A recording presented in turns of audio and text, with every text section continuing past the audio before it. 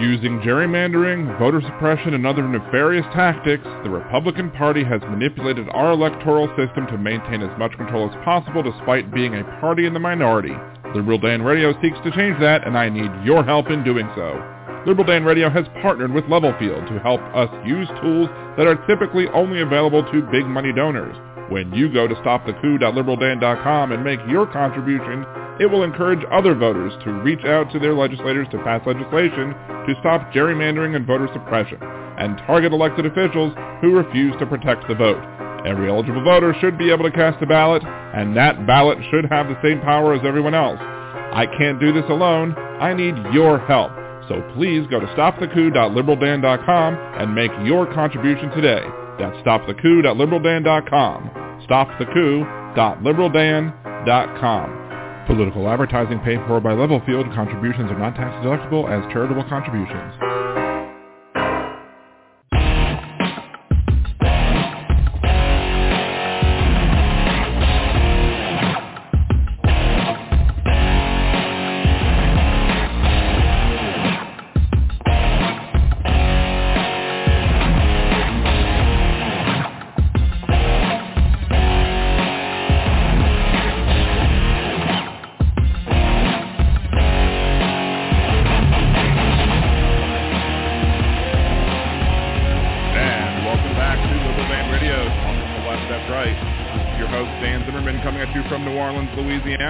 To join the conversation, it's area code 914-803-4131.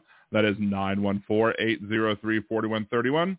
If you're listening live, you could also join us in the blogtalkradio.com chat room. Just sign in with your free blogtalkradio.com account. Go to the episode page and look at the bottom, and the chat room is there. And if you want to join us in the YouTube chat room as well, go to youtube.com/liberaldanradio, and you can leave your questions, comments, etc. there as well. We have a lot of stuff to talk about today, but first, this week's headlines. In national news, President Biden is set to sign the $1 trillion infrastructure bill on Monday. In related news, some Republicans who supported the bill are supposedly getting death threats for not sticking with their party. Yet nobody wants to talk about the issue of violence within the GOP. In Louisiana news, former Sheriff Jack Strain was convicted on 8 counts of child molestation after testimony proved to the jury that he was in fact guilty of the crimes he was accused of. Strain will serve life in prison. Now, if only they could nab the priests. In COVID news, Matthew McConaughey has joined Karen Rogers in wanted to their own science in fighting vaccine mandates. While Rogers has spoke to Joe Rogan, no news on if McConaughey has. Maybe he hasn't gotten COVID yet. Maybe he's all right. And finally, Paul Rudd has been deemed People's Sexiest Man Alive for 2021. I will defer to my wife, who probably agrees with that assessment. And that was this week's headlines. Now, later on the show, we will be talking about Kyle Rittenhouse, Ahmaud Arbery, and those cases. Lots of stuff happened today that I was frankly shocked about of what happened in today's trial of Kyle Rittenhouse. But first, we have the Honorable JP Morrell, who is running for the Division 2 seat for Council at Large here in the city of New Orleans. So, thank you very much for being on the show. I appreciate it. Why don't you give the listeners a little introduction and tell us about, tell us a little about yourself. Thanks, Dan. I'm really excited to be on the podcast radio show combination that you have going on here. My name is JP Morrell. I'm a former state senator. I was in the state senate for about 13 years. I'm now a candidate for New Orleans City Council at Large. In the Senate, I kind of tackled a lot of the issues that I know you talk about on your show. We talked about doing criminal justice reform.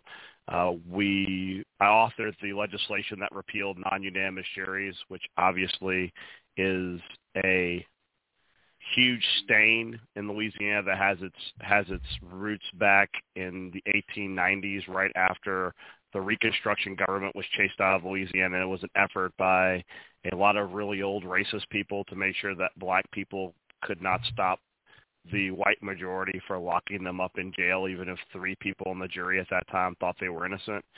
It's something that carried forward for about 138 years until in 2018 I was able to pass the constitutional amendment that allowed us to strip that out of the Constitution. And subsequently the Supreme Court, after we passed that constitutional amendment, also pretty much said that no state, because Oregon was still doing it, could do it going forward.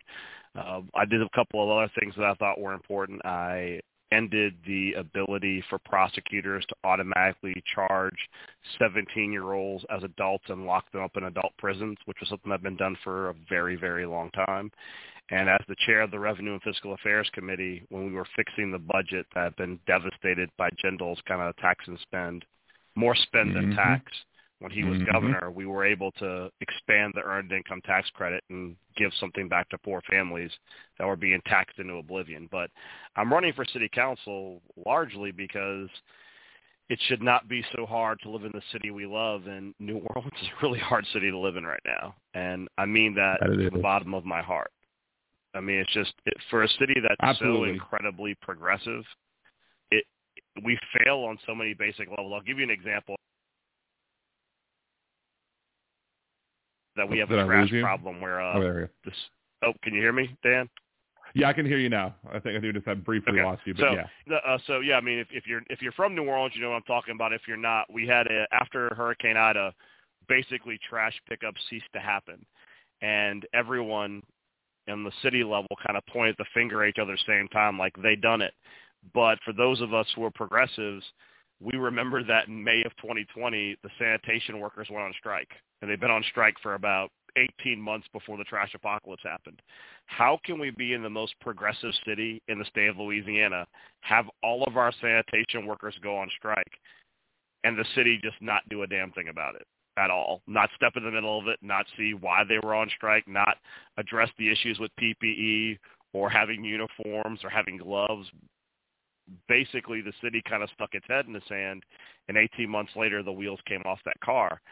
It boggles my mind that in this blue island in the sea of red, we see the council constantly ducking from progressive issues. And as a legislator, I was aggressively progressive, and I was successful even in a majority Republican legislature on delivery on issues, because you would be surprised when you're able to break down a progressive position down to its building blocks and explain to people, even like-minded, that there's a mutual benefit in addressing it. More times than not, you can be successful. But it's all in the messaging. It's all in building the relationships with people to make them understand that you're, keeping it 100. That's kind of what I've done my whole career. Well, like the Affordable Care Act, or Medicare for All, you poll people individually about the issues and the components of it. It polls very high, but you then put the label on it, and they're like, "Oh, I can't support that." Well, I mean, so you got to get. A lot of times you got to get down to the brass tacks. You got to be able to say, "Hey, this is what we're actually trying to do," and then get it done. That's 100% correct. Honestly, with non-unanimous juries, there had been a couple of stutter steps trying to do a bill to repeal it, and they failed every single time. And when I brought the bill to author the constitutional amendment, Dan, I found out that Antonin Scalia actually hated that Louisiana had non-unanimous juries. And the moment that you're able to go to a Republican and say, "Hey, Antonin Scalia thought this was dumb," you would be surprised how quickly they go, "Wait a second, he thought it was stupid too? Let me go read his decision." It's one of those things where it's like, it's all about kind of working, that old adage, work smarter, not harder.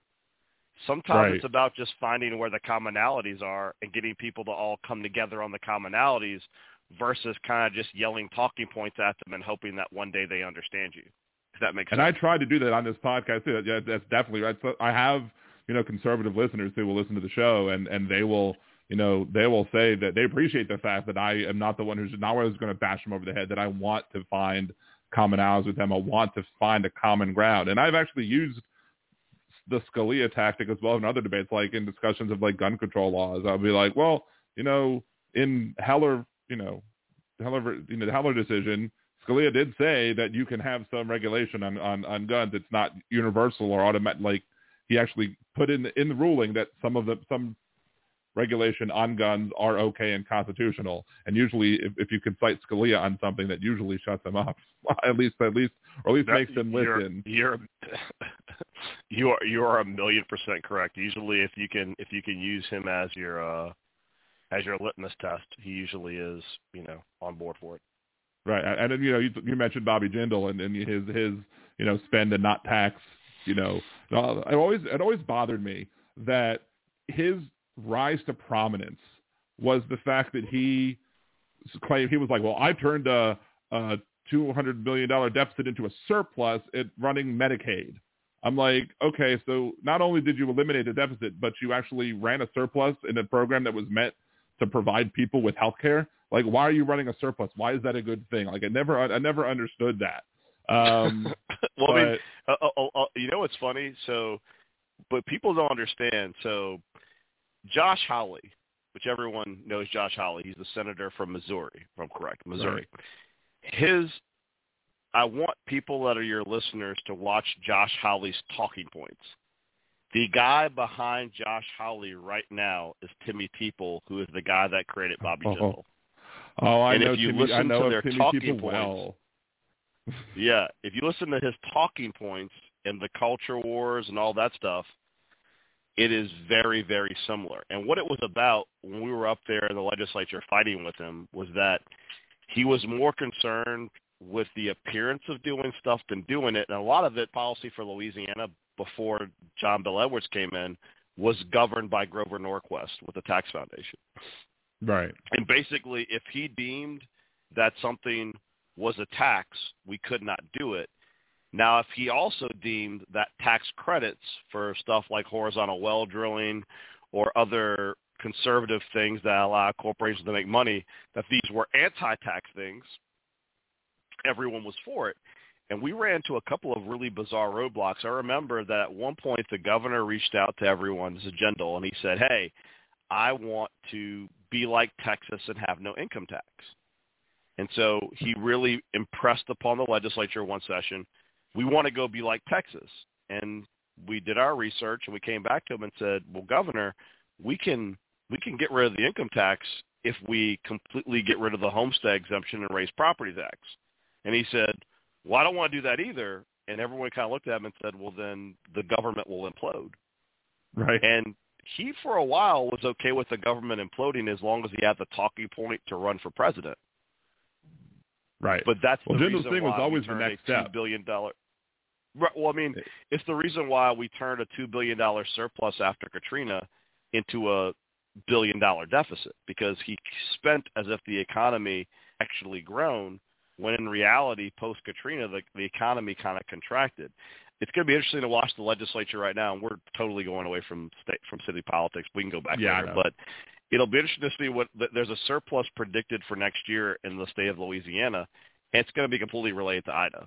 I mean, it's Ida money. It's like Katrina money.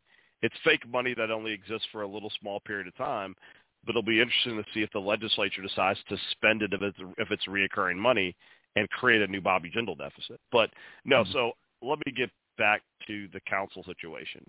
Absolutely. As I was saying, Dan, and you're on point on this. It's just we can't have a city that's this progressive and be afraid to have the fights. And we just don't have the fights in the city. I mean, when you talk about the issues that are facing us, like the fact that we can't grow a black middle class, that women in disadvantaged businesses that are minority-owned are not seeing growth in the city like they do in other progressive majority black cities, it's all tied to the fact that council doesn't have the will to actually, make those things happen. I mean, our DBE program in the city is a joke. It's been a joke for years because no one has the follow-through to make sure it actually happens. And it's just, It's frustrating because people seem to have forgotten that the council is actually a co-equal, powerful branch of government that is a check on the mayor's office, and councils just aren't there anymore. And I mean, the fact that we are a city, even though we're in a right-to-work state where the city government is hostile towards unions, it kind of just blows my mind. That we, as Democrats, will tell people all the time we need to support union labor, and yet if anybody in city government tries to unionize, the city loses its mind. Jeez. Yeah. I mean, that's what they do. They're as bad as the corporations what they want to chastise. Right. Well, let's talk about. We brought up a little bit about public works when we brought up like the trash situation, because that's still ridiculous after Ida.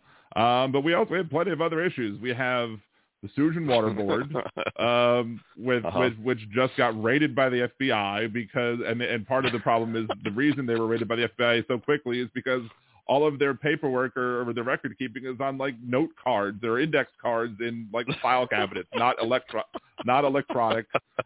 Which that just I'm a software developer by day. That blew my mind. Well, can I tell you the story of what happened when I tried to cut on the water to my camping headquarters? Because you're going to love this. Uh-huh. So I called Sewage and Water Board. My camping headquarters in 2 years. I knew I'd have to get a plumber involved. I called Sewage and Water Board. They said, hey, get a plumber to inspect your building. Make sure it's available. We'll get water. Pay a deposit. We'll cut your water on. So I get a plumber to go do it like the next day. Turns all paperwork in. I hear nothing for like 5-6 days. So I call back and I go, what the hell is going on? Why isn't my water on? They go, well, hey, did you bring your paperwork to Hank? And I was like, who the hell is Hank? Like, Hank's at this address over here. Your plumber's got to physically bring the paperwork to Hank. Get over. Then Hank's going to call you when it's done. You have to take your paperwork and drop it in the night deposit slot. And then somebody in 2 days will get back to you then we will get a customer service rep to cut on your power, to cut on your water. It took me 10 days in a dialect so that my volunteers could use the bathroom.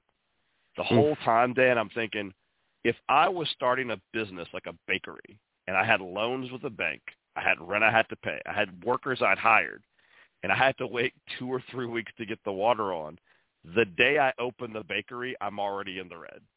Right. In any other city, to your point, it's an online form and an email, and you're done.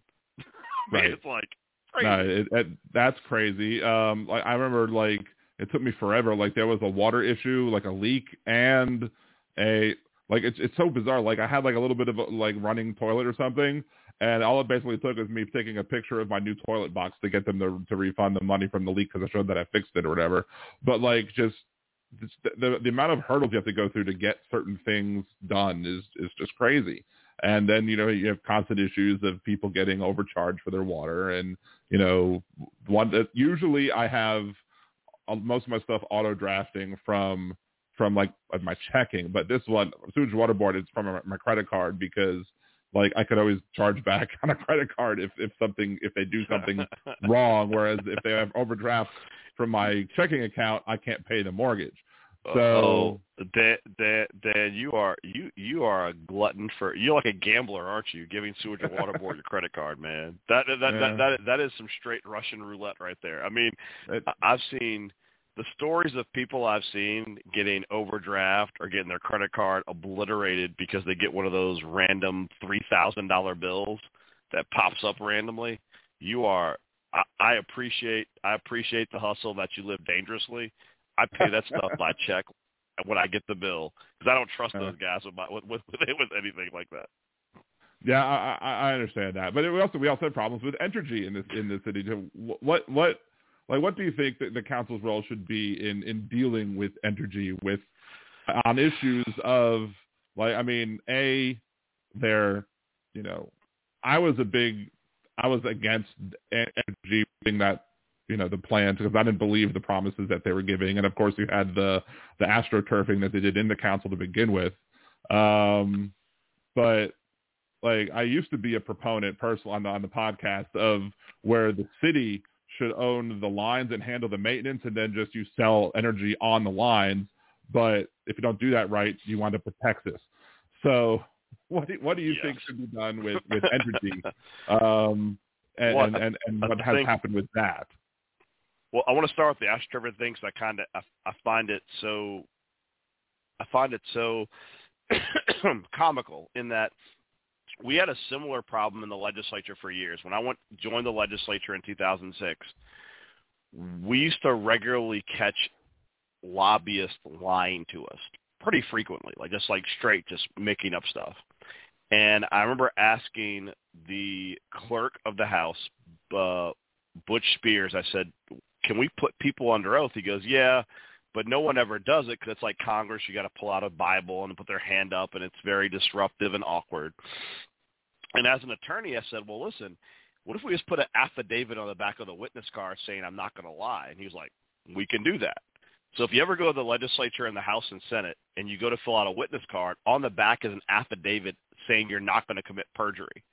The moment we put that affidavit on the back of witness cards, half the lobbyists stop talking. So one of the things I would do immediately on the council is do that on the council chambers. Because imagine if you had to fill out an affidavit saying you weren't going to lie, you'd have had no astroturfing. And I don't know how many people we caught Entergy with astroturfing, but you never know how many developers or Entergy or anyone else is paying people to show up and just say fake things. So you got to nip that in the bud generally, because as policymakers, you're really relying upon people to be truthful when you're trying to make a decision. So that's generally just general issue. As far as energy, I think the council's role, and it's a good thing, is that we are the only city in the southern United States that has the ability to regulate our energy provider directly and not have a state agency do it, and some like PSC does. That's not a bad thing because PSC, one, it's more run by energy than anything else, and two, and more importantly, whenever you have a state body where New Orleans is the minority vote, you're asking for us to be screwed. That's kind of how the legislature is right now. We get screwed regularly because no matter what our position is, majority rules and the majority is outside New Orleans.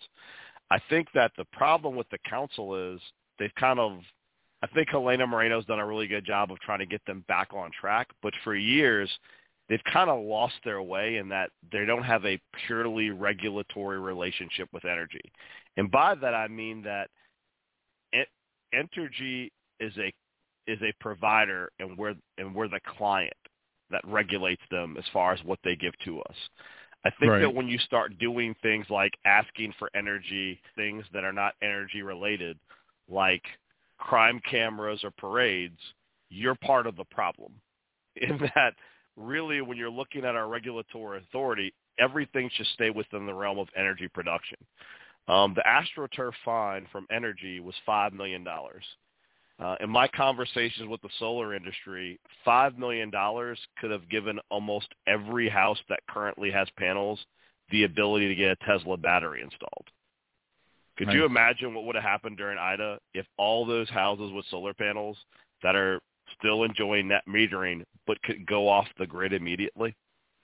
Right. I mean, the amount of pressure it would have been during these summer months, even during the winter months when we got screwed last time, when Energy messed up on rolling our power out with brownouts. Like, the grid is always going to get more pressure, especially due to climate change.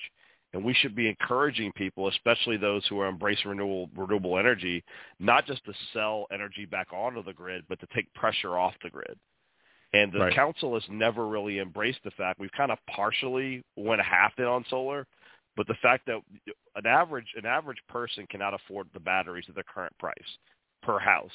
But if the council were able to subsidize the ability to buy batteries, that would revolutionize the grid and allow us to even have microgrids within the city of New Orleans.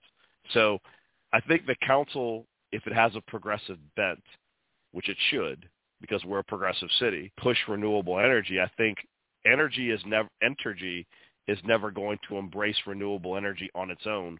We have to drag them kicking and screaming. And to that point, I think that it's very, very, very important that the council lead in that regard. And in leading, they need to make sure every single charge the council allows Energy to do goes to the ratepayers. Something that you may not realize is that whenever you saw that power to the people advertising that went around, that really obnoxious stuff that was up there for a while, the ratepayers were paying for that. It's a pass-through. The council needs to be much, much more aggressive on saying, when Energy comes up and goes, we want the ratepayers to pay for this, the council needs to say no more often than yes. Because it should not be. I mean, the energy consultants that the council has, the law firm, we pay them $7 million a year. That's more than the PSC pays their lawyers for the entire state of Louisiana. And before anyone says, well, it's complicated or so on and so forth, I hear you on all that. But the same token, That $7 million, Energy's not paying it. Ratepayers are paying it. Pass through. So we tell Energy the bill's $7 million. They go, okay, and they put it on our bills. Like the council has to be a better fiduciary, responsible agent in saying, before a dollar goes to the ratepayers, we need to make sure it's absolutely necessary. There was a time, Dan, not that long ago, probably 10, 12 years ago, where people regularly got rebates from Energy because things were cheaper than we thought they were going to be. Over the years, we've allowed Energy to capture that money and count it as profit that they give to their stakeholders, to their stockholders. And I mean, that's a problem. I mean, the relationship has to be governed, it has to be at arm's length, and it has to be respectful. But the same token, Entergy is not our friend. Just like the oil and gas industry, yes, it's nice when they pay for things that we have them to pay for. It's nice when they're cooperative. But whenever you're regulating any kind of industry, there has to be a respectful distance. And with Energy in New Orleans right now, I don't feel like they've got a respectful distance. I will tell you that municipal, always worth investigating whether municipal ownership of utilities is worthwhile. The challenge is that, and I'm always 100 with people, even if we were going to go to municipal power generation or even switch to a different provider, it would take years to disentangle from Energy because of all the different bond issuance we have through them. And so regardless of what the ultimate decision will be on that, we're stuck with them for the near future, and there has to be a reset on this relationship, a hard reset. And we need to go back to the fact that you are the utility provider, we are the regulator, and we should have a relationship that revolves around that relationship, not around side relationships like I need a parade in New Orleans East. Right. Now, speaking of, monopolies and utilities and stuff like that, I'm here and I'm streaming live and I use Cox and I only have Cox as an option. I only have Cox as I don't have fiber in my neighborhood yet for AT&T. So I'm stuck with Cox. I have no options and their service is terrible. And I live in Algiers, which is even worse because when it comes to like returning power and internet, we're always last. Like it's terrible over here, but I have no option. So what would you propose to fix issues of Cox and how they offer internet, supposedly? Cox has a functional monopoly. It's not so the internet in my infrastructure plan, which is very lengthy, and it's at jpmorrell.com/platforms. I have an infrastructure plan. If you really, you're a policy wonk, you'll probably read it. Your listeners will probably read it. But when I go into Cox and internet, Cox is a functional monopoly because fiber optic placement underground is actually very, very, very expensive, which is why its implementation is so slow. Because Cox has a franchise over the cable wires on the poles, that's the reason why the only way we had AT&T early on, this is like AOL time, back when internet first was birthed into residential households, was through DSL dial-up, which was awful, as we all know. Right. So the reason why we've had really slow implementation of competition is that when I talk to Spectrum and AT&T about why don't they expand more aggressively, as long as Cox has a functional monopoly, which is over the cable providing on the telephone lines, over the energy poles, so to speak, they don't want to come in here in a hard way. And so part of that conversation revolves around getting rid of Cox's functional monopoly and saying anyone can use those poles and anyone can make investments to use the poles as well. Because there are parts of the country where all fiber optic, Dan, is not necessarily underground. You can run it along the poles and get the benefits from it. It's not as secure, as far as environmental factors, but it's functional and it works.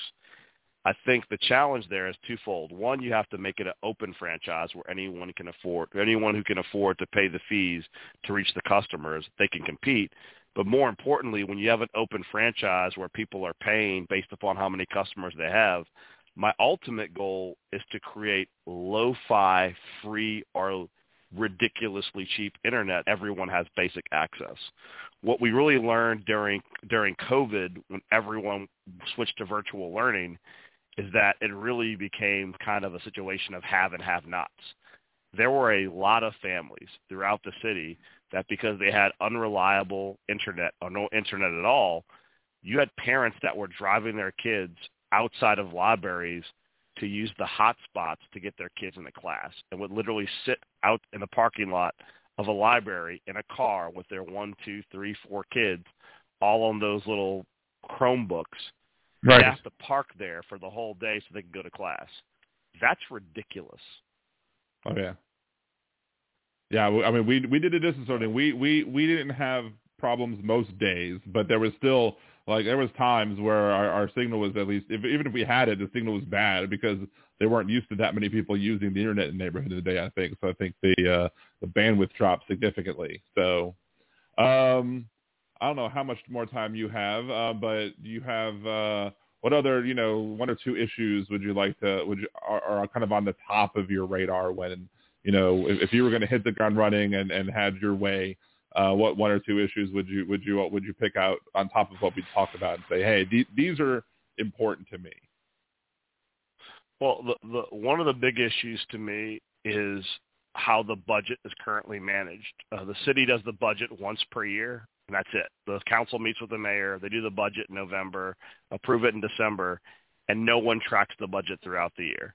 So basically, have you ever seen the episode of The Office about the printers and the chairs, where Oscar tells Michael that we're running a surplus, and so there's a big fight how they're going to spend the surplus, because if they don't spend it that day, corporate will cut their budget? That's right. Basically city government. Since we're not tracking the budget annually on a monthly basis, we have no way to realize whether or not departments are running surpluses and deficits and to account accordingly. So when you look at some of the things we underfund NORD horrifically, we underfund juvenile court, we underfund, the council cut the funding of the Travis Hill Center, which provides education to kids who are incarcerated. We're not even tracking to see if, like, there's a department that's running a surplus that could make up the money to do that. Everybody shows up each year. Everyone says they spent their budget from last year and they want their new allowance. You have to change that budgeting process. You have to get in the weeds, dig into it monthly, and track it, because the mayor submits the budget, many departments only ask what the mayor will get, even if they know that that's not enough. When you look at safety and permits in particular, and the STR proliferation and the lack of enforcement, that's directly tied to the fact that council does not give enough scrutiny to their budget annually. I mean, they don't even track how many people are hired or currently employed by safety and permits. For those of us who believe in renewable energy, the Resilience and Climate Control Office in the city, when Mitch Landrieu left, had 12 people. Now it has 2. I don't know how we say we're taking climate change seriously when we've cut the office to 1/6. These are the kind of things that the council has to really be on top of the budget. The other issue, which I find very, very, very troubling, is obviously we have a tremendous crime problem in the city of New Orleans right now. And the council has largely checked out on their interaction with NOPD and the police and how policing is happening or not happening. That's a real disappointment to me, especially when I hear council members say all the time, well, I can't control that. The city council controls the entire budget of the city of New Orleans. Dan, how long have you been in New Orleans? Your whole life? I've been down here since '94 when I came down for school. I lived in Kenner for a bit, but we bought our house in 2007 after we got married. So I've been, a homeowner. 94 is what I needed to hear. So in 1994, when Richard Pennington was picked by Mark Morrell, right? People forget that Richard Pennington didn't show up like out of the sky, like dropped by a stork. The city council, this was like during the largest crime wave in America, and New Orleans was the murder capital of the universe. The city council froze the NOPD budget and made the mayor do a nationwide search for a police chief.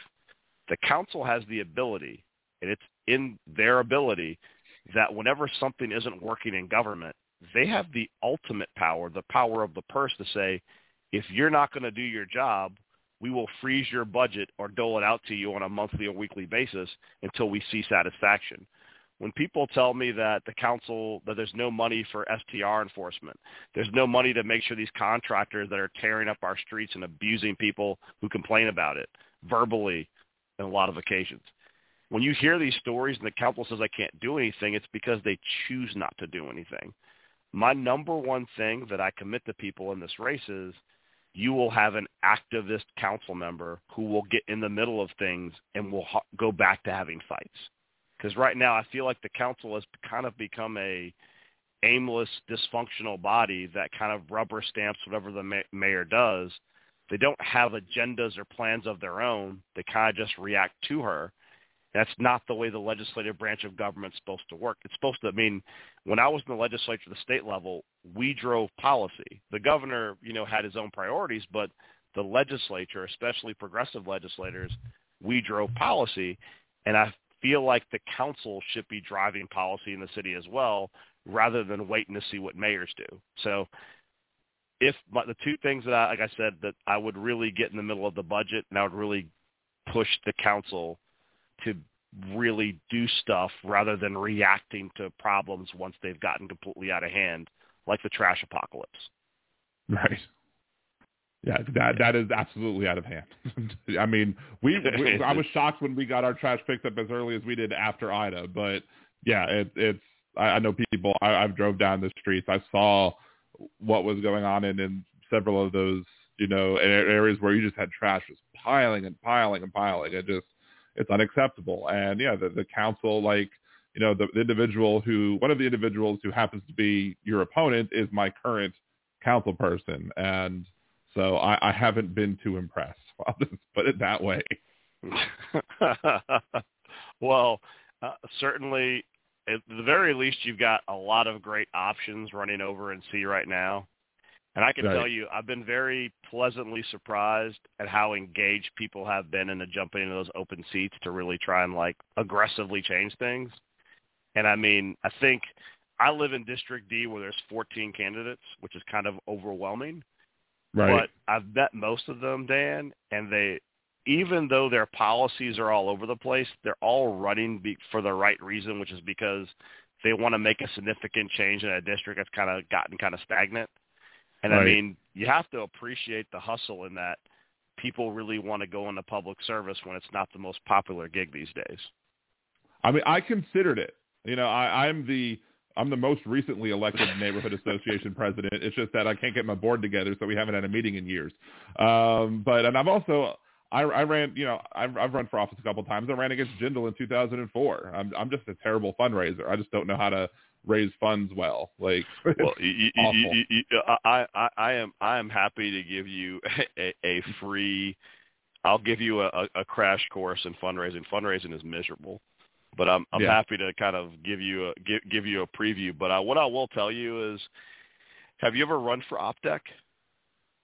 I did, and I was there was 4 people who tied when I ran when I first I moved down here, and I got my driver's license the next day, and then I put my hat in the ring the next day, and I think is there 12 from each.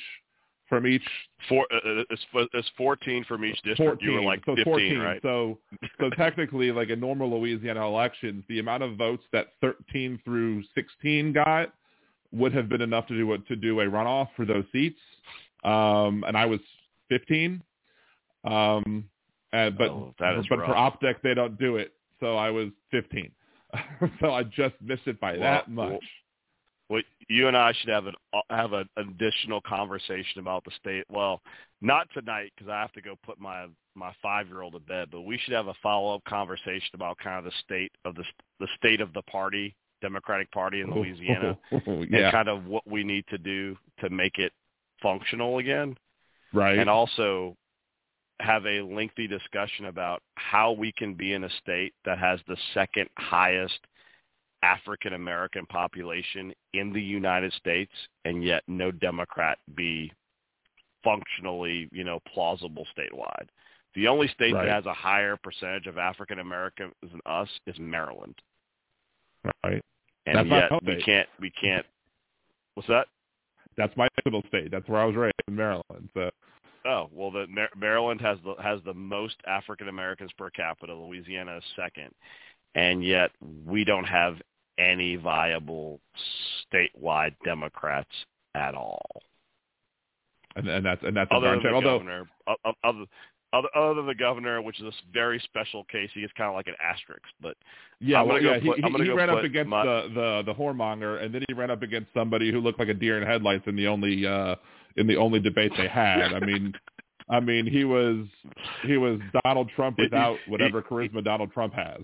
So. I think that's the best synopsis of Eddie Risponi I've ever heard. Donald Trump with zero charisma and also the inability to make good one-liners. Right. It was as soon as I saw that debate, I was like, I thought he was going to lose this race simply because of the fact that he's showing that he's not able to handle. He's not ready for prime time. If he would have handled himself a little bit, he might have been able to eke one out. But it was, I was surprised. And I was surprised. It was weird. Just a side note.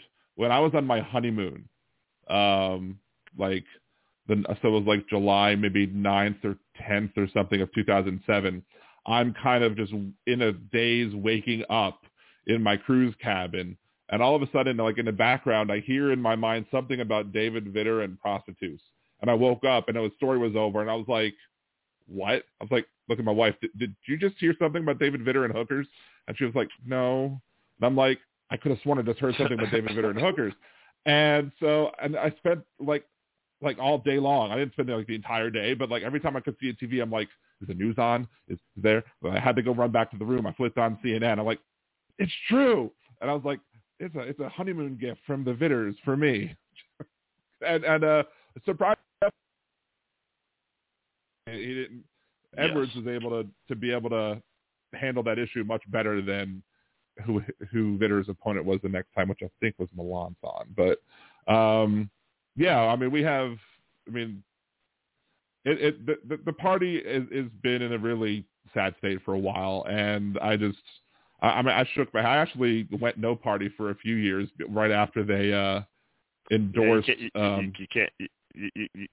can't ever do that. I know, but I say that because I'm going to run after this, but sure, it's sort of like how in the legislature.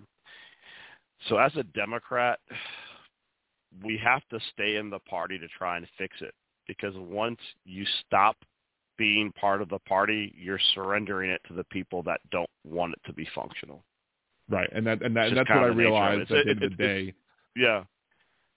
It's sort of like when you're frustrated, like when your kid's in a school and you're frustrated with the nature of the school, and you're upset and you want it to be better, and it'd be easier to kind of get out of the school, but you realize that you're one of the vocal parents that's kind of fighting for the kids, and you realize that it would be easier for me and my blood pressure to leave the dysfunctional school, but there's a crap load of other parents who are poor or don't have the time or effort to pick the fights, and sometimes you just got to stay there and try and fix it. So, that's kind of the party. The party it's challenging, but good people like you, people that want to put their nose to the grindstone, you're kind of the future of trying to fix the party. So don't go no party, because you just give the people that want a dysfunctional pay-to-play party more bandwidth to do bad things.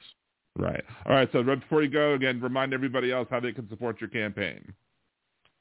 My campaign website is jpmorrell.com. And actually, because I was like a pioneer on all social media, all my social media platforms are all JP Morrell. So Twitter, Instagram, Facebook, it's all there. Obviously, I'm number 36 on the ballot. We are on the primary election is on Saturday. Please, please, please, please go vote, because they always don't want those of us who are progressive to go exercise our right to vote. And it's really the last stand as far as trying to promote change in the city. It should not be so hard to live in the city we love. And what I always tell people, Dan, is we need to stop wishing for change. We need to finally go and vote for it. And I want to be that agent of change to make this city the more progressive city it needs to be. Awesome. Well, thank you very much. I look forward to having you back on the show, if there's a runoff on the runoff and, for any other reasons as well. If you want to talk about any other issue, we can talk about it as well. But again, thank you very much for being on the show. We definitely need to we do that deep dive on the state of the party at some point because it's challenging. Absolutely. All right. Well, thank you very much, and good luck this Saturday. All right, again, that is JP Morrell. If you go to jpmorrell.com, that's jpmorrell.com, and you could find all of his issues that he supports and see how to support him in the election this Saturday. We're going to take a quick commercial break, come back, and we'll start talking about the other issue of the day that I wanted to get to, which is the Kyle Rittenhouse case, and some big things happened with it. If you want to join the conversation, it's area code 914-803-4131. That's 914-803-4131. This is Liberal Dan Radio. Talk from the left. That's right.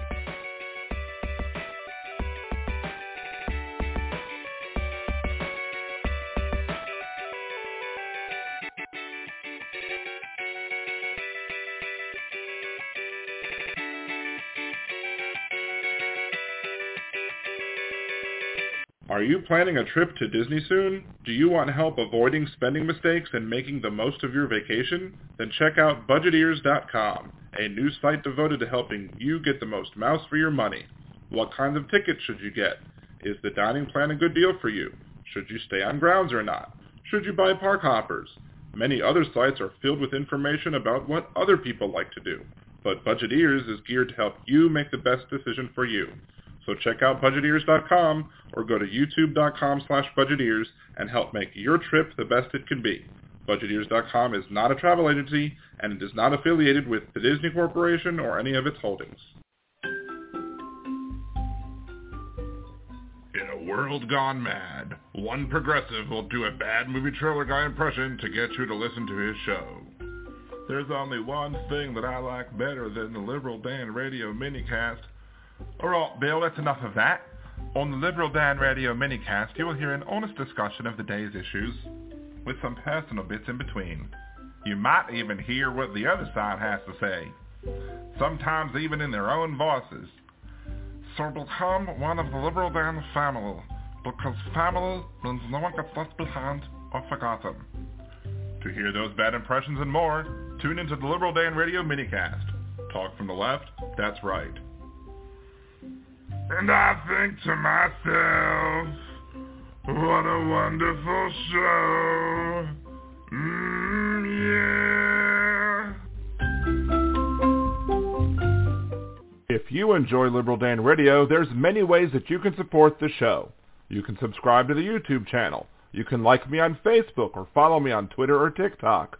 And you can become a Liberal Dan Patreon. For as little as $3 a month, you can get a shout-out.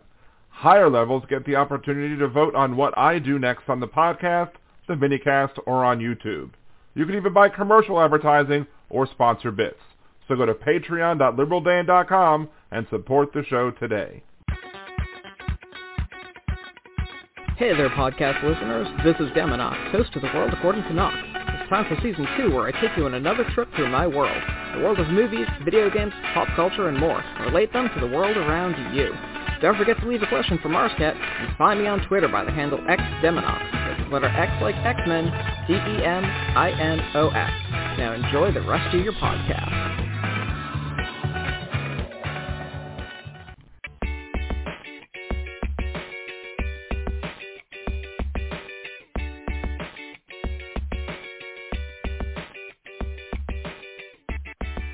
And welcome back to Liberal Dan Radio, Talk from the Left, that's right. This is your host, Dan Zimmerman, coming at you from New Orleans, Louisiana. To join the conversation, it's area code 914-803-4131. That is 914-803-4131. I got a big chuckle because I missed, for some reason, Deminox's comments in the V-Radio, shout out to V-Radio for, he was doing some coverage of the Rittenhouse trial earlier today, and we were doing some chats or whatever, and I was in the chat pretty much all day long, listening, giving my comments when I could, when I wasn't, actually working. But he said if I should have an arch nemesis, conservative Stan, and I was like, maybe that's my alter ego. And Deminox goes, in conservative Stan, or in conservative Stan, corporations tax you. So, but if corporations are paying 0% taxes and getting subsidies, aren't they by default taxing us anyway? Food for thought. Anyway, but I do want to give a shout out to Ripley is calling in but getting nothing. 914-803-4131 is what you're dialing, Ripley, because Ripley was going to be calling in so we could be discussing the topics. I'm not seeing anybody calling in, and I might have been looking away. So try again, Ripley, and we will try. We'll try and get it in, and I don't know if we'll have another option. I don't know if you have Skype. I think you can hit the Skype button and connect it as well, perhaps. Anyway, but I do want to shout out to Demonox, the first Liberal Dan Radio patron. Also shout outs to Cesar and your boy Chris for also supporting the show. You can also support the show, patreon.com/liberaldan or patreon.liberaldan.com. Either way, we'll get you there, and you could get shouts out on the podcast, on the minicast over on Anchor. You can also get advertising if you want to advertise your podcast, business, or whatever. Or you can sponsor bits or like Hypocrite of the Week. Speaking of Hypocrite of the Week, here's this week's. This week's Hypocrite of the Week is Steven Crowder. Crowder has criticized liberal arguments about defunding the police and even police abolishment. Crowder touts himself a supporter of law enforcement, except when law enforcement does things that he doesn't like. Now, Crowder is calling for the disbanding of the FBI. So Steven Crowder is a hypocrite. Prove me wrong. To see who next week's Hypocrite of the Week will be, tune in to Liberal Dan Radio. Talk from the left, that's right. Wednesdays at 8 p.m. Central on blogtalkradio.com/LiberalDan. And there you go. And if you are a Liberal Dan Radio Patreon, one of the benefits are as soon as I post Hypocrite of the Week, or as soon as I come up with it or produce it, it first goes there before you ever hear it on the show. So this week I actually did it on Monday. Shockingly enough, I was very proactive this week with. So there you go. But one other thing I do want to talk about before I do have my most recent Anchor podcast on anchor.fm/liberaldan is, and also you can see some of my videos about it that I've been doing about gerrymandering in this country. And I think if you look at the videos that I've made, I believe you would have to say that I'm being even-handed about it, that when blue states do it, I call blue states out on it. When red states do it, I call red states out on it. So if you want to go and see those videos, you could do that. But I'm also doing a project with Levelfield. If you go to stopthecoup.liberaldan.com, you can make a contribution as little as $5 to my Levelfield fundraiser, and we're going to try and do as much as we can to fight gerrymandering wherever it exists. So if you want to help that, stopthecoup.liberaldan.com is where you can go. And I'm still not seeing Ripley calling. I'm still not seeing anybody calling in JP Morrell, our last guest, he called in on the on that line, 914-803-4131. So I'm not sure what's going on with Ripley and why Ripley is. Oh, maybe that's Ripley. Hopefully that is Ripley. See? Hello? Is that you, Ripley? Yeah, it's me. Awesome. We were able to get Ripley onto the show. So I knew talking long enough it would happen. So just to clear the air for everybody, on a previous show I had talked about some conversations that I had with Ripley, and we were kind of going back and forth and butting heads on this issue. Now I feel that Ripley at some point may have misrepresented me. I think Ripley feels that I may have misrepresented him. And I'm all about second chances. I'm all about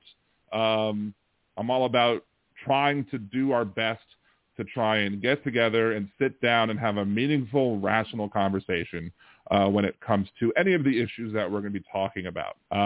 So which is why ultimately, for a while I didn't want to. Half the reason that I wasn't wanting to continue the discussions that I was having with Ripley on Johnny Walker Dread's YouTube channel is that I just wasn't in the right space to be able to handle the conversation, and I didn't feel like I was going to be the calm, rational person that I normally like to try and be when we're discussing the issues. So I was like, I'm just going to step back to tell Ripley to have a nice day and just let it go. But to your credit, Ripley, you did apologize for one of the things that you did, and if I misrepresented, excuse me, if I misrepresented you on anything you said, I apologize as well. I always want to make sure to represent people's arguments accurately and correctly. So again, I apologize to you as well for any misrepresentations that I might have had, and hopefully with this conversation, we can maybe work together to bridge that gap. That being said, before we get to the conversation, I do want to say one of the things that I did before this show is I made a video about where I was like, let's take a pause for a second from Kyle Rittenhouse and bring up Ahmaud Arbery. And the reason that I wanted to do that is because I kind of want to see where people, there are more than three types of people, but I think there's maybe three classes of people. People who think that Rittenhouse is guilty and or should be found guilty. Then you have people, I think, who might be undecided about Rittenhouse's guilt, and as such don't believe maybe there's enough evidence to convict, so they think he'll get off, or they think he'll be declared not guilty in court. And then I think there are people who believe that Kyle Rittenhouse is factually innocent based on the evidence that they've seen.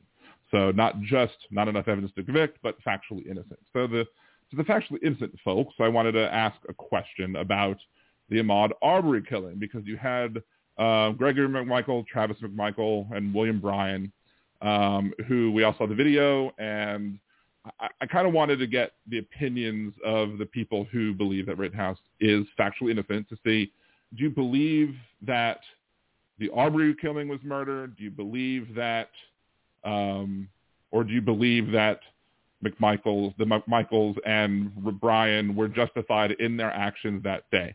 And one of the reasons that I kind of wanted to specifically tie it back to you, Ripley, is that one of the arguments that was made by the defense in the, I don't know whose attorney it was. I don't know if it was one of the McMichaels or if it was Bryan. Odds are it was the McMichaels because there's two of them.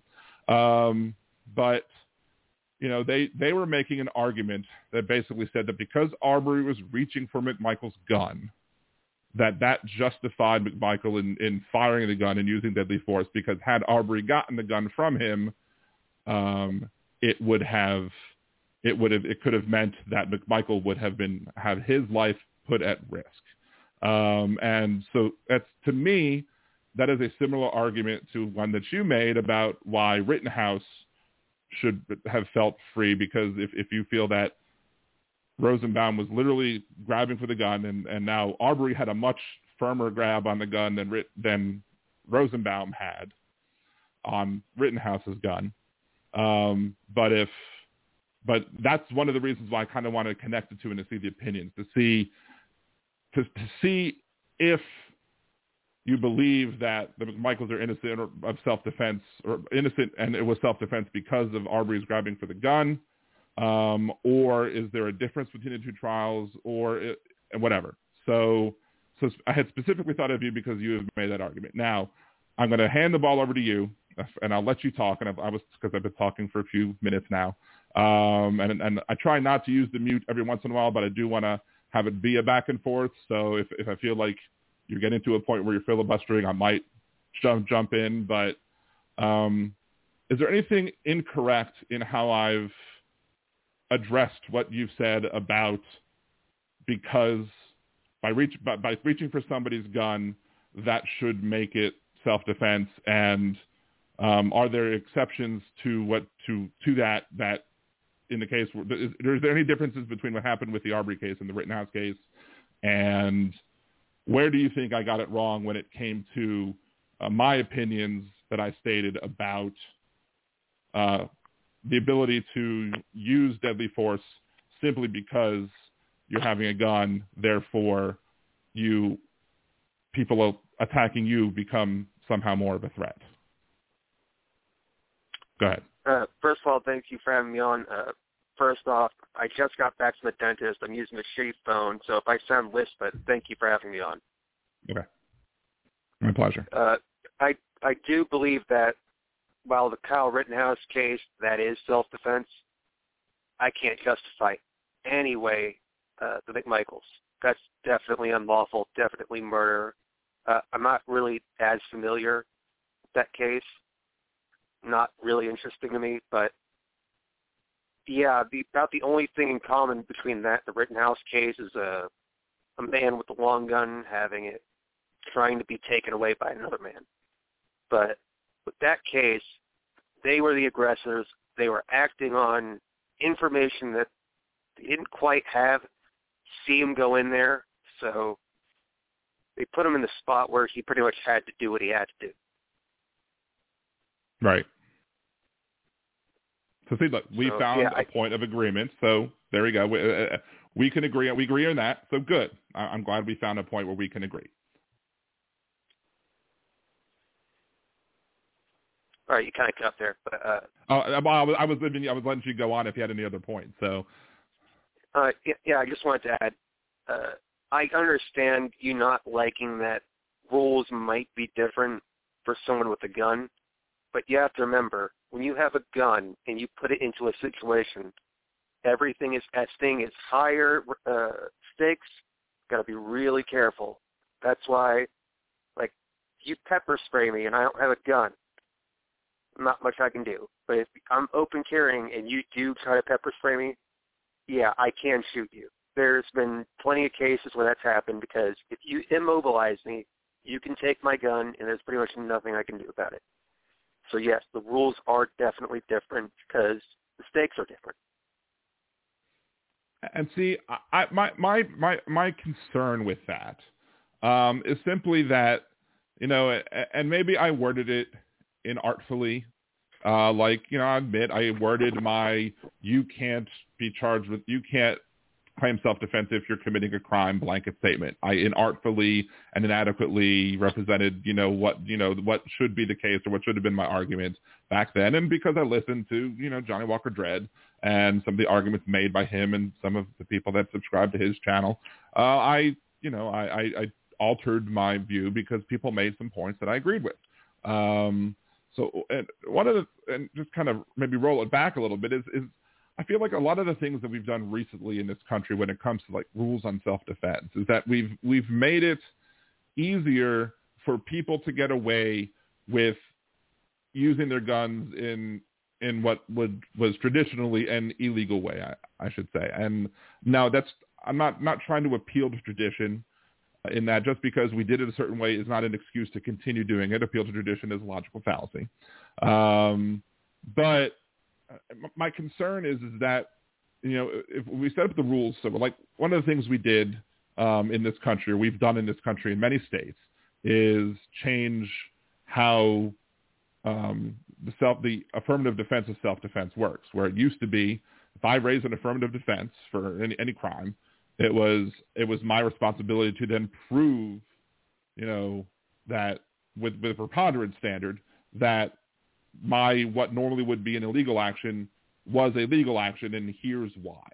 But we've changed that in Florida, Wisconsin, Texas, other states, Georgia. We've changed that to where if you raise the affirmative defense, it's up to the prosecution to disprove that it was that it was a reasonable person, a reasonable mind, or a reasonable person in a situation would have done the same thing. So I think that's dangerous in that, we're just kind of, it was already hard to convict people of any crime because of the standards of burden of proof that you have to reach for any crimes. And it just seems like we're adding on more to make it even harder for individuals to be convicted in certain situations, especially when it comes to gun crimes.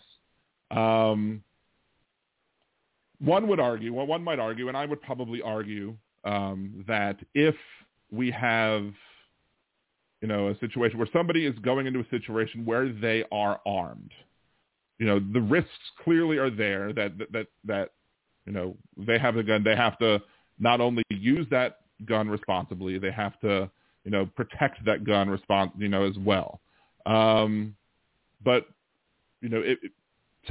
if you're entering that situation, if you use the word escalation, that by somebody having a gun there, let's just say Rittenhouse by having a gun on his body automatically escalates the situation.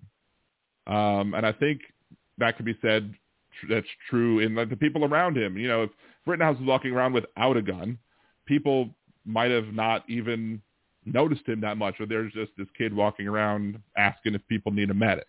You know, if he didn't have a gun on his person. But people looked at him and said, oh, well, here's this armed kid asking if people want a medic. They might have been like, oh, okay, what's up? What's the deal with this? You know, it's, you know, the person who might attack, you know, maybe the person with the gun might feel that there's a bigger threat if they get the gun, but the people around that person also believe that this person is a bigger threat because they have the gun.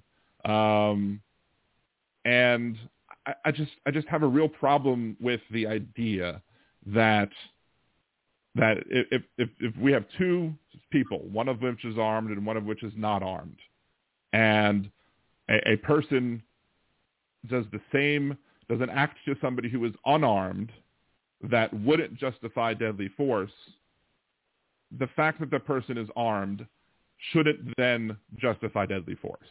That's my problem with that interpretation of the law. I think that creates dangerous situations where people who have bad intentions can use that as an excuse to kill. People who it might make people, you know, less likely to even worry about, you know, proper force escalation techniques, because, you know, if you can just simply claim, well, I felt he was reaching for my gun. Let's say the two people are alone, and I kill somebody. All I got to do is say I thought he was reaching for my gun, and it's now up to the prosecution to disprove that. Well, if nobody's around, how do we disprove that? You see what I'm saying? Yeah, I got it. That's a fair point. And before I talk on that, you mind if I talk about self-defense laws, how things used to be and how they are now? Sure. Yeah, absolutely. So you mentioned Florida. By the way, none of the states you mentioned I've ever lived, taught, or even been to, except maybe Georgia once. But Florida I can kind of speak to. It used to be four things that they are now is overzealous prosecutors putting people behind bars who claim self-defense.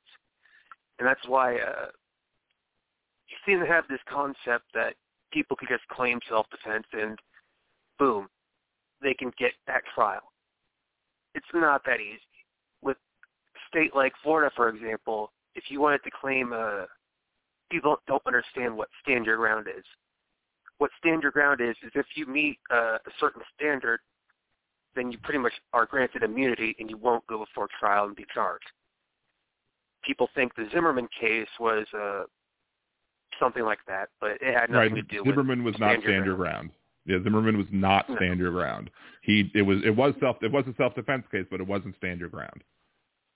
Yeah, the media turned in because I think from what I read, there was Zimmerman attended a class that was like stand your ground, and they ran with that. But it's not that easy to claim self-defense and have it immediately go to court. You have to meet a standard. You have to show I don't know what the good word for the preponderance. You have to meet a certain standard. It's not like if you cross this line, I shoot you, I claim self-defense, and that will immediately go to trial. There have been plenty of people who have claimed self-defense, and then they end up getting charged with murder, and the trial has nothing to do with self-defense because they couldn't meet that standard. If you want to look back at Florida, specifically Florida, because that's mainly what I'm familiar with out of all those states. Pre-stand your ground, overzealous prosecutors were putting people behind bars for defending themselves and other people, and that's why we have stand your ground there, or they have stand your ground there. I just wanted to bring that up. As for you talking about situations that wouldn't normally require the use of deadly force being justified due to the person carrying, they're not the same. You're saying you're trying to say, well, if a person does this, how do I explain this? They're not the same situations. When you have a gun in a situation, it's completely different. You can't compare it to anything else because having a gun is still like gun anything else. Things are so high stakes. And I get it. You can't just... I'm really having a hard time trying to explain this to you. I should have done more... should have wrote some notes, but... No, I understand what you're saying with that. I do understand the general concept that, yes, it's different. It's a different situation because now you're armed. But shouldn't then there be something to be said about, maybe if you want to go into a situation and like be armed like Rittenhouse was, like the other individuals who were armed that night. If you want to go into that situation, maybe to protect yourself legally, one should maybe have to, understand, like, if I could like point to a course and say, like, look, I went to this course on when it's okay to use lethal force versus when it's not okay to use lethal force. Something else that, like, to me, if you by having a gun on your person automatically escalate it, then maybe shouldn't the person who has the gun also be required to be responsible with how to use the gun? In that, if you're going to be walking around especially in that situation where they're there to perform a task that is meant to defend whatever you're defending, and I'm just going to leave it at whatever you're defending. That maybe there should be some sort of, responsibility there that you as a person should understand those risks that come with having a gun on your person, and should also understand the force escalation. You should be able to show, like, I don't think, like, if you sat Kyle Rittenhouse down, and maybe I'm wrong about this, but if you sat Kyle Rittenhouse down and asked him what the force escalation, what's proper force escalation, what's not, I don't tend to believe that before this trial happened that he would be able to tell you when is a good one, when is a not good one. I sat in on a police course one time at a Citizens Police Academy when I lived in Kenner, Louisiana. And they did a whole bunch of things with, showing us how policing worked and certain things. And one of the things that we did was we were placed into a simulator with a working gun type thing. It only shot, like, I don't think it was a working gun. I don't think it would shoot real bullets, but it had the same functionality. It had a trigger. It would shoot some sort of other type of projectile that would hit a screen, but it wasn't at the force of a regular bullet. Anyway, and you would be put in a situation, and there would be a timer on, when deadly force was hit and when it wasn't hit. And I did that course, and I always, when deadly force was called for, I nailed it right on cue. I was like, I did it exactly. Now, of course, the simulation, it can't necessarily equal real life. The real life situation is going to be much different. But through that, I was able to learn, okay, these are proper force escalation techniques. These are the things you're supposed to do in order to prevent a death from happening if you're a police officer holding a gun. And if you're a regular person holding a gun, I think maybe there's also something to be said about a requirement to also be able to understand these things and understand that. I know what the argument against that is, which is it's potentially a Second Amendment type argument, even though Scalia said in Heller that you can, in fact, have some regulations on gun control. But, what are your thoughts on that? Like, is there some responsibility on gun owners to be able should there be some responsibility on gun owners and gun carriers to be able to know these things, know how to properly defend themselves, know what proper force escalation tactics are, and knowing exactly and being able to understand, hey, this is what's going to happen. These are the added risks that come to you because you're wearing a gun. So I want to talk about it a little bit. I filibustered a bit too long than I wanted to, but what are your thoughts? I wouldn't make a Second Amendment argument. I don't think that's relevant, but my question would be not should they be responsible, but what is responsibility? Many people I've spoken to say that going to the riot itself was not responsible. I get why people would disagree with that. I've done it. I know people who've done that. Kyle's done it. Plenty of other guys were there doing it. It depends on what you think responsibility is. I said I worked as an instructor. Met a lot of dumb people that should not have guns. We had little pamphlets that I made when I worked at an FFL, and we handed those out. It had like escalation of force, how to store firearms, and what you're talking about, people do have classes for. A man by the name of Assad Ayub, he's been around since the 70s, and that's his bread and butter, teaching use of force, what happens when you pull the trigger on someone, and the connotations and responsibilities that come with having a firearm. One thing that we stress is that you do not put yourself in situations where you might be required to use deadly force. You win 100% of the battles that you do not get in. But when your community is burning, that aside and say, it's negligible. The city is burning. We can go out there and prevent it. Is that responsible? I don't know. I'd be a hypocrite for saying that it isn't, because I've done it, but that's the question. Well, I think a lot of it may have to do just simply with how prepared one is for the situation that might occur. I mean, I don't know the background of every single person who was there with Rittenhouse that night, initially standing guard by the car sources, or that's the correct name, I believe. I'm not sure what the background of everybody was who was there. I think I'm correct in assuming that a good chunk of them probably had some former military experience, people, or former maybe policing experience, people who had been trained in how to deal with situations like this. Now, are there adults there who might have also not had that experience? Potentially, I'm not sure.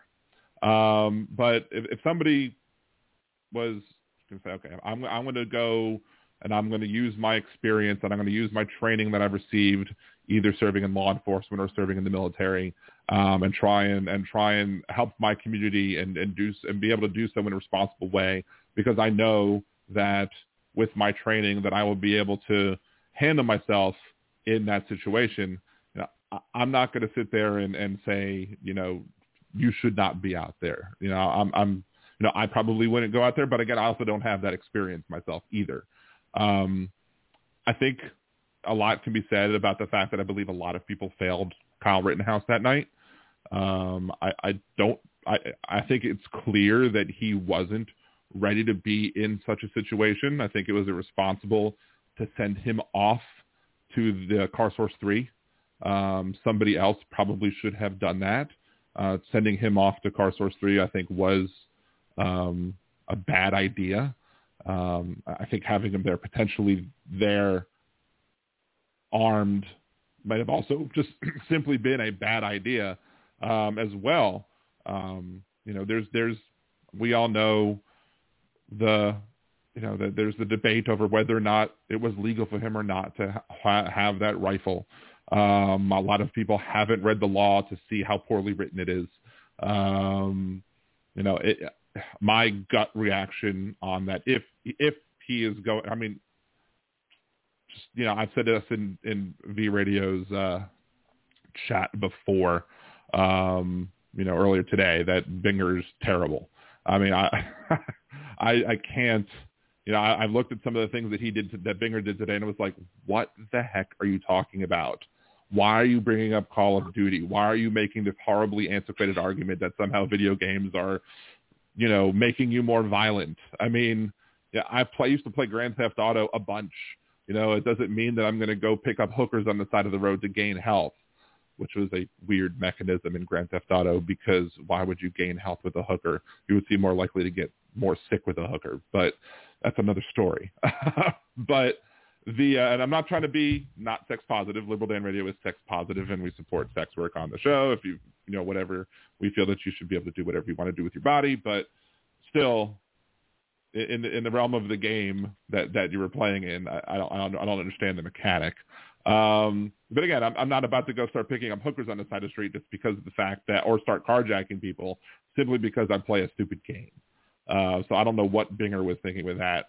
If Binger is able to get a conviction on any of these charges, if it's not tossed on mistrial, because again, Binger was stupid for bringing up the CVS video. If he's able to get a conviction on anything, it's probably the gun charge. And in my opinion, the gun charges, if he does get a conviction on the gun charge, it's likely to be tossed on appeal because of how badly written the law is. So, am I still online? Yeah, you're still there. You're still here. All right. Going through a lot of points here. You brought up past experience, and that's where I will agree with you that he was failed by Ryan, Jason, everyone else. I did a tactical breakdown. Got some old info in it since the trials come out, but it's on my Twitter. Ryan, he's brave as hell. He's a really brave, charismatic guy, but god damn is he dumb. I get fog of war and everything, but he lost him and then didn't go looking for him. I mean, I give the guy credit. He's dealing with the crowd. He's running towards gunfire. After the shooting, explosives go off behind him, and he immediately turns and raises his rifle. Really brave guy, but not very smart. Mm-hmm. Jason, the Marine guy, I don't know if you know this, the shots that were fired after Kyle gets up, Jason was the one who did that. I'm talking to Neil from V Radio. He brought that up too. I thought I was the only one who thought that, but that's why when he said I blacked out on trial, he's pretty much covering his ass. But yeah, he fired those shots, right? Which speaks to his negligence. But and the thing is you can't just allow some. If you have a legal right to do it, you cannot say, "Oh, you have experience, so you can go. You don't. You can't." If you have a legal right to be there, you have a legal right to do it. You can't really say anything about it. I mean, hindsight is obviously 20/20. But let's say, I don't think if I was 17 years old that my parents would have been okay with me going into an area where rioting was going to be happening. That being said, whatever. Hindsight's 20/20.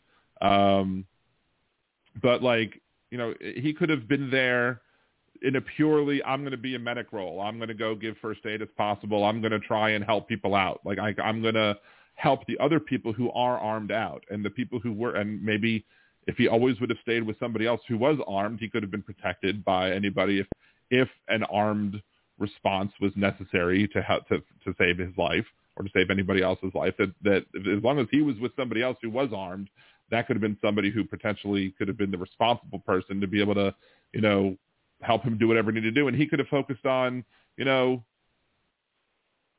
pulling the dumpsters back from the streets or, performing first aid, maybe being a person who could bring water to people or whatever, or just helping out without necessarily being somebody who was armed. And again, hindsight's 20/20. But even with all that, to me, one of the things, and I'm going to go ahead. Let me go ahead and play my last commercial break. I'm going to put you on hold. We will come back to you after the break as long as my mouse works. So I'm going to put you on hold for a second. I'll bring you back after the break. We'll come back and take calls as well, discuss some of the other issues that were brought up in the trial as well today. 914-803-4131. If you want to join the conversation, it's 914-803-4131. This is Liberal Dan Radio. Talk from the left. That's right.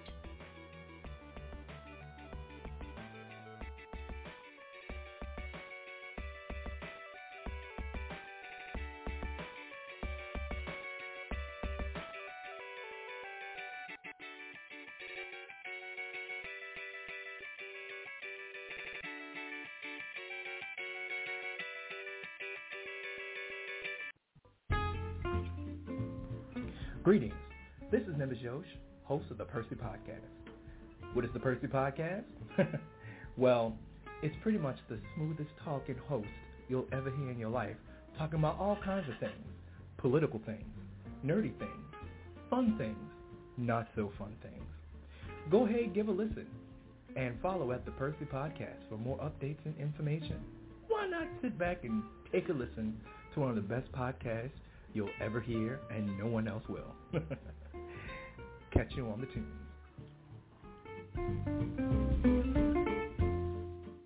Do you want to set money aside for a rainy day? Do you want to open an account that will give you a savings bonus each month?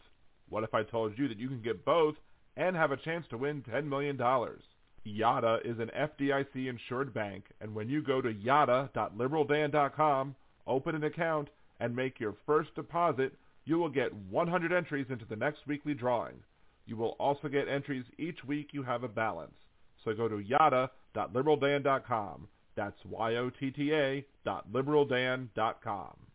Using gerrymandering, voter suppression, and other nefarious tactics, the Republican Party has manipulated our electoral system to maintain as much control as possible despite being a party in the minority. Liberal Dan Radio seeks to change that, and I need your help in doing so. Liberal Dan Radio has partnered with Levelfield to help us use tools that are typically only available to big money donors. When you go to stopthecoup.liberaldan.com and make your contribution, it will encourage other voters to reach out to their legislators to pass legislation to stop gerrymandering and voter suppression, and target elected officials who refuse to protect the vote. Every eligible voter should be able to cast a ballot, and that ballot should have the same power as everyone else. I can't do this alone. I need your help. So please go to stopthecoup.liberaldan.com and make your contribution today. That's stopthecoup.liberaldan.com. Stopthecoup.liberaldan.com. Political advertising paid for by Levelfield. Contributions are not tax deductible as charitable contributions.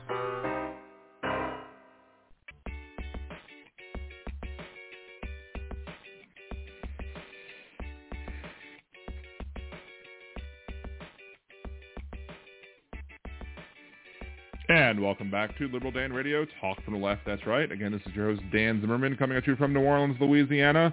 To join the conversation, it's 914-803-4131, 914-803-4131. I do have on the line Ripley from YouTube, who we've been having a good and civil conversation, and that is, I think this is the best conversation we've had so far, including text ones. I think we've managed to, to be fair with each other and to be respectful of each other, and that is a good thing. And hopefully, if that can remain the case, we will continue potentially to have such conversations in the future. So I did take you off on mute, but let me just talk about one thing real quick. I want to address something that Neil V Radio had brought up because he really wanted my opinion about.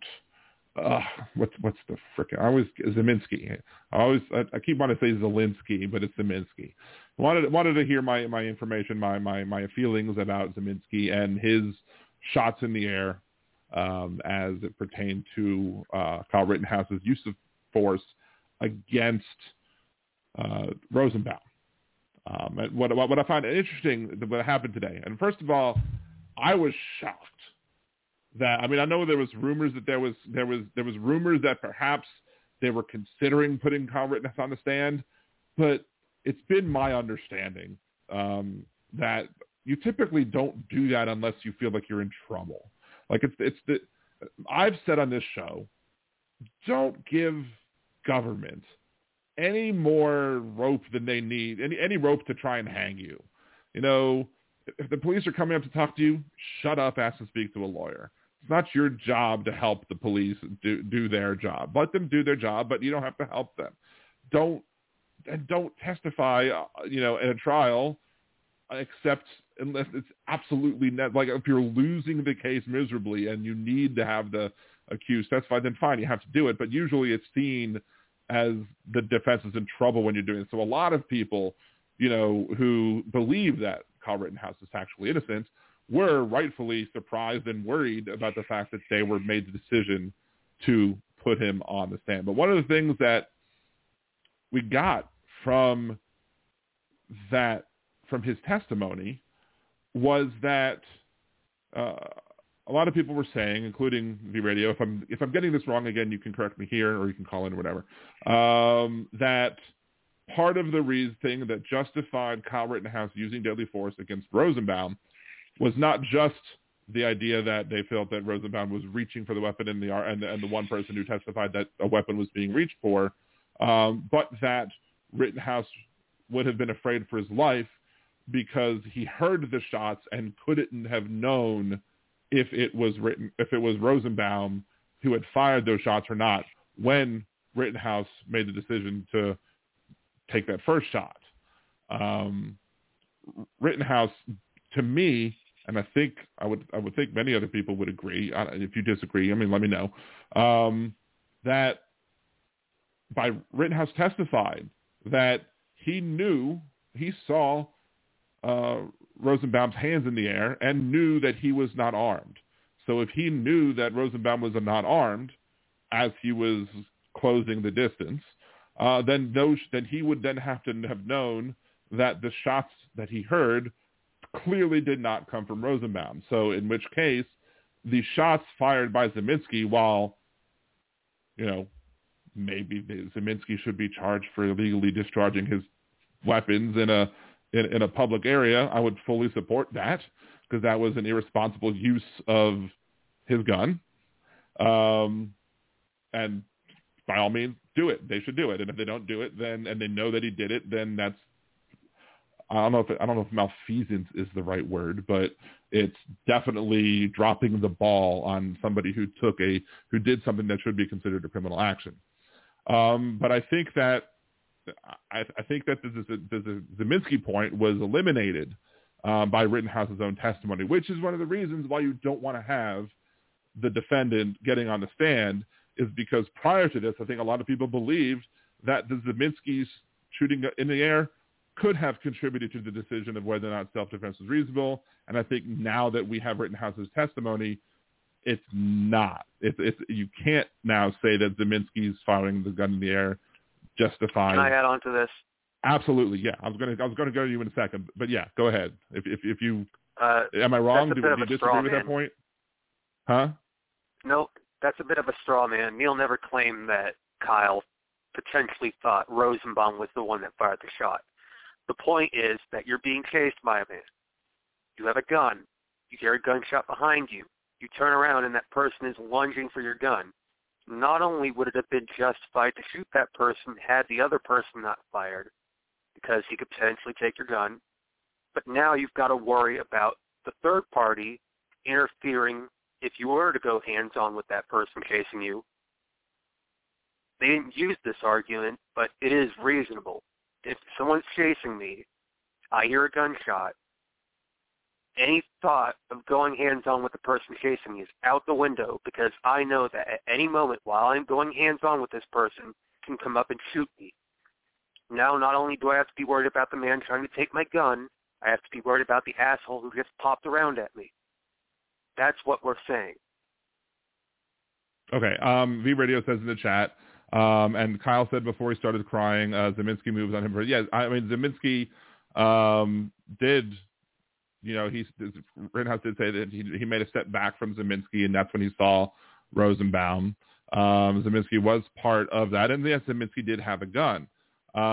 But this is what I recall, and you're saying it's a straw man, and a straw man is a lie because you're purposely erecting an argument that you don't. I don't mean that you're doing it true. intentionally.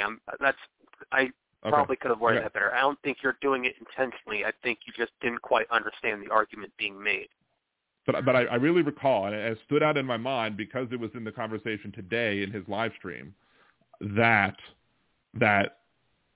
when he specifically, I think, verbally asked me about my opinions about Zeminski, and that the point was made that the use of force against Rosenbaum was justified because there was no way to know whether or not it was Rosenbaum that was armed as he was charging, or if it was Rosenbaum or not that used that gun. And I mean, Neil's free to correct me on if he didn't mean something like that, but that's what I got from him when I was hearing the point that was being made to me. And if people are making that point, then I think that point has been. Now, the other point that you're making, which is whether or not Rittenhouse could have gone hand to hand with Rosenbaum, and that decision could or could not be made, or could be made, or could be made. If it was one-on-one versus now you have the idea of somebody in the background who could also jump in on the fight. I mean, that's a different argument that I don't know if it's countered by that, but at least if you're making the argument to me, the argument by Neil was made that if there was if Rittenhouse couldn't know who had the gun, and that's why he could have assumed rightfully that it was Rosenbaum's, because he heard it but didn't see where it was. But since he admitted that he knew that Rosenbaum was not armed, then to me, okay, he says, no, that's not my argument. Zeminski was only part of the party moving Kyle. Kyle had every reason to believe Zeminski was involved in what came next. See, that wasn't clear to me in the chat earlier today. So, and that's why I made the point. Now, one thing that I do want to say before we, I don't know, we don't have to end immediately. We can continue talking for a while. But before I forget about the point that I wanted to make was where I think, if I had to make my best guess as to where Binger is going with this, where Binger might be the point he might be making with some of his arguments. Now, I'll say flat out, I don't know where he was going with many of his arguments. I don't know where he was going with the video game arguments. And we had a lot of fun in the chat thinking of all the different ways that, in video games you do things that you don't do in real life. I don't necessarily know where he was going with the semantical argument of, you intended to shoot versus intended to kill. I think he could have been a little more artful in wording that argument as well. That simply by knowing that if you would have made the argument, did you know that by bringing a gun and if you had to use it, you could have potentially killed somebody that night? And that probably could have been all that needed to be said, and not the beating of the dead horse that Binger did, that he did. But some of the other arguments that Binger made, and I could be wrong on this. This is just my speculation as to what maybe Binger's closing arguments might be. Where I think he's going to try and maybe, I don't know if building a cake would be the best way to describe it, or deconstructing a cake maybe would be the best way to decide it or to describe it. But I think he's going to try and make the argument that, okay, here's the deal with the Rosenbaum killing at the very least. If you, he took 4 shots at Rosenbaum.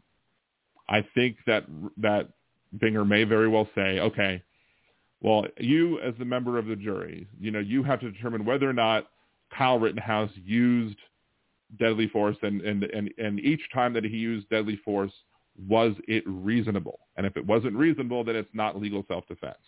So then I think he's going to walk them through each step, each shot that he took at Rosenbaum. I think he's going to say, okay, there may be people who believe, maybe you believe that his first shot was not proper use of force. So then So then, okay, let's say there are people on the jury who believe that the first shot, the one I think that hit his hip, if I'm remembering that correctly, that maybe they believe that the first shot was justified, but was the second shot justified? Was the third shot justified? Was the fourth shot justified?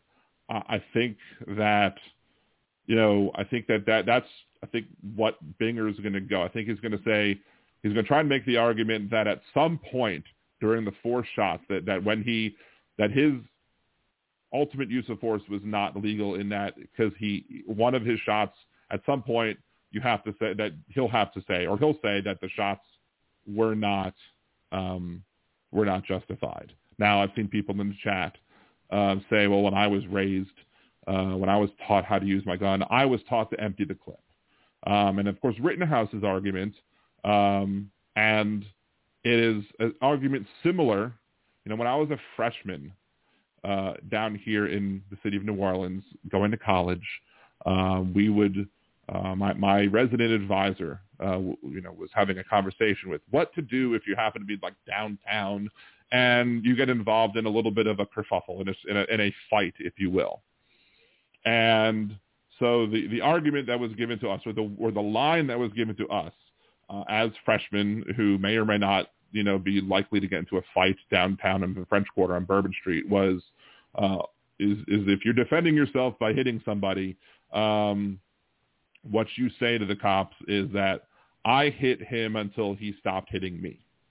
So what Rittenhouse said was basically something similar, whereas that he kept shooting until he felt that he was no longer in danger. That's what he should have said. Well, I think that's what he did say. That's exactly what we tell our students to do when they get to shootings. You don't say, I shot the person. You said, I defended myself. I used force until I felt it was reasonable that the threat was gone. And you I believe he did say, I killed someone.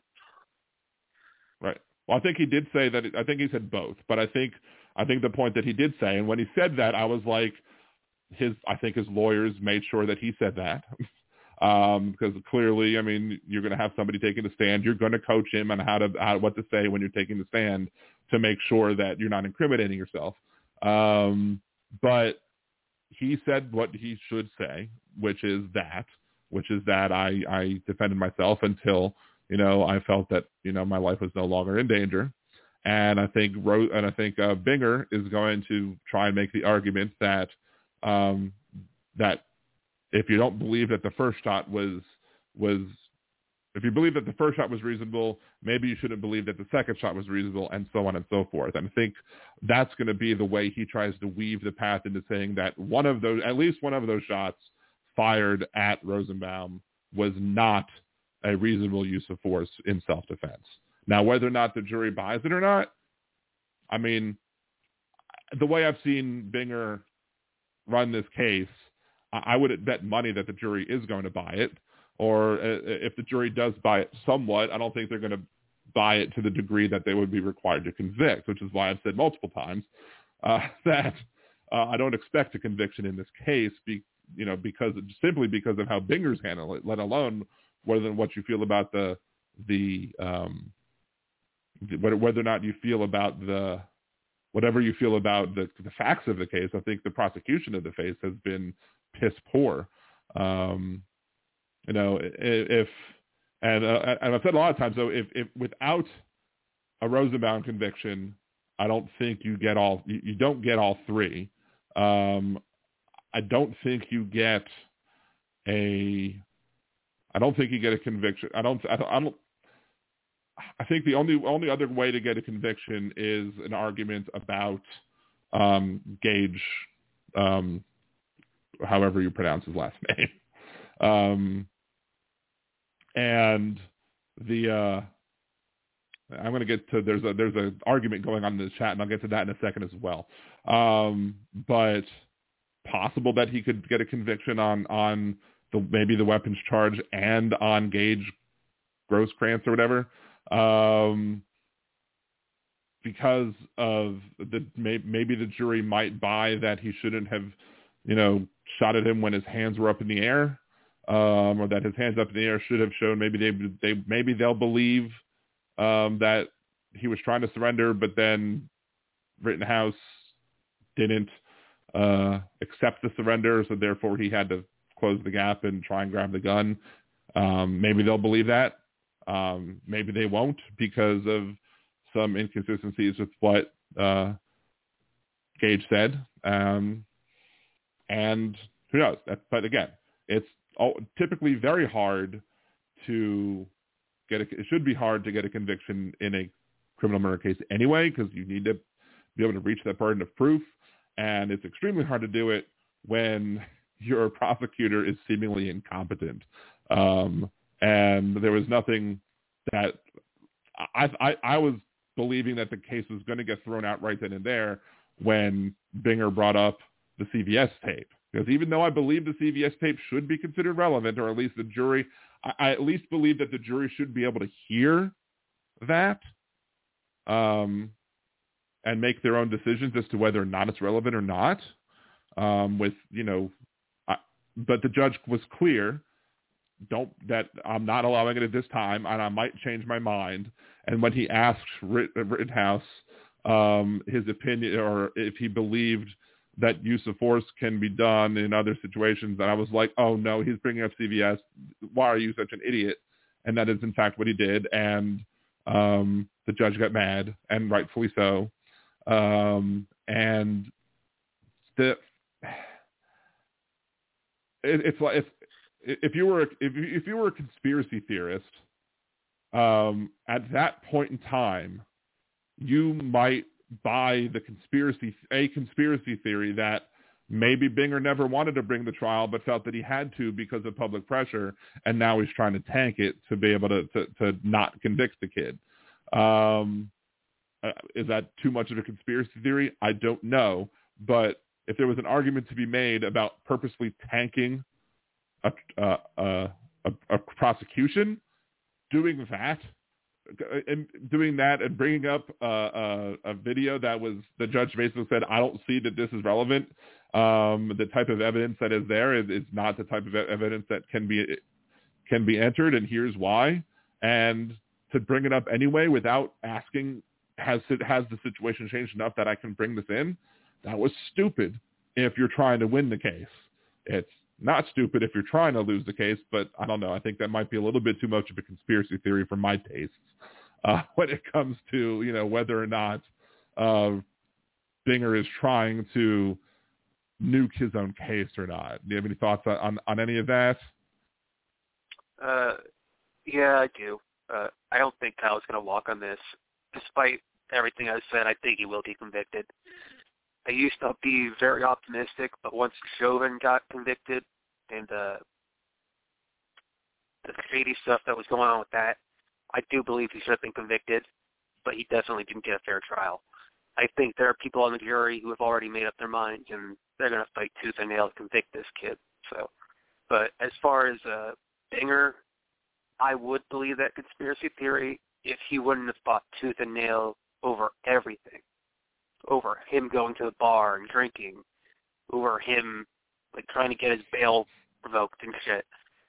You wouldn't do that if you were just trying to get this case done and over with and, squander it. But he's trying really hard. And you look at their faces when Gage is asked, so he only shot you once you pointed your gun at him, right? He said, yeah. Look at Binger and Krause. They are destroyed. They are so upset. So I don't believe that this is a thing of them trying to flounder the case. I believe they're just genuinely incompetent. I believe the defense is incompetent too. It was too much of it. I did say it was too much of a conspiracy theory for me potentially. But if you were going to try and purposely tank it, you want to give plausible deniability that you did it. Anyway, your next point. What was your next? I think you had a next point, or no? Did I hear that wrong? I just wanted to ask you a few questions before I get off here. Okay, and I have another question for you, but before you go as well, if you have time. But ask me your questions first, then I'll ask you the one because you brought something up that I want to delve deeper into. I asked about you saying that Kyle had his finger on the trigger, was walking around with his finger on the trigger. Where exactly did you get that?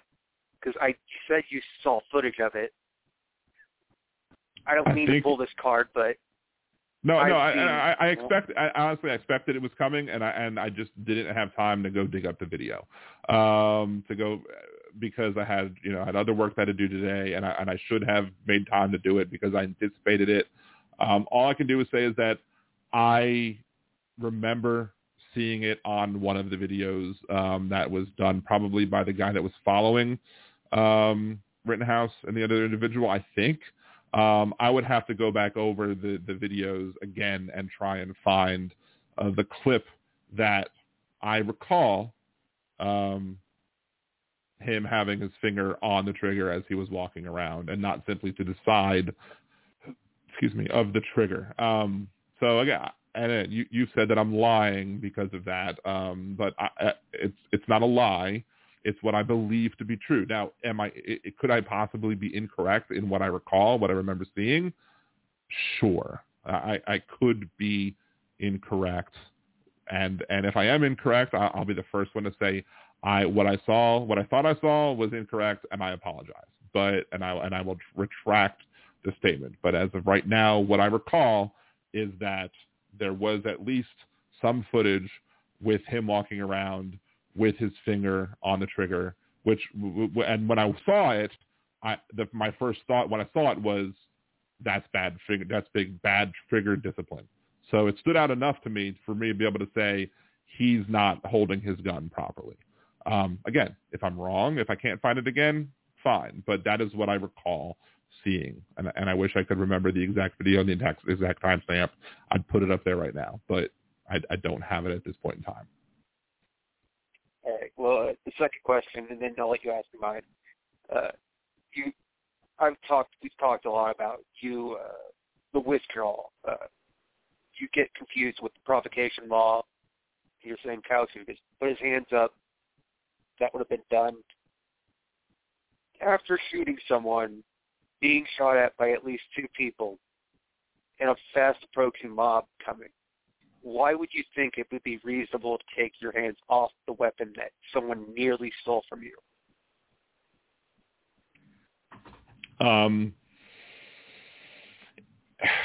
This all is based off of a big if, off of the if.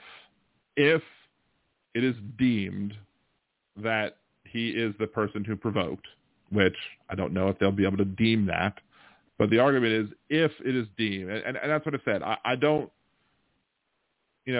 I've usually had, typically when I've brought up the whole, issue of the duty to communicate that you are withdrawing from the fight, it usually comes with a big if, where it's like, if he's the provocateur, then he has to do this. If he's not the provocateur, then he doesn't have to do that. But, I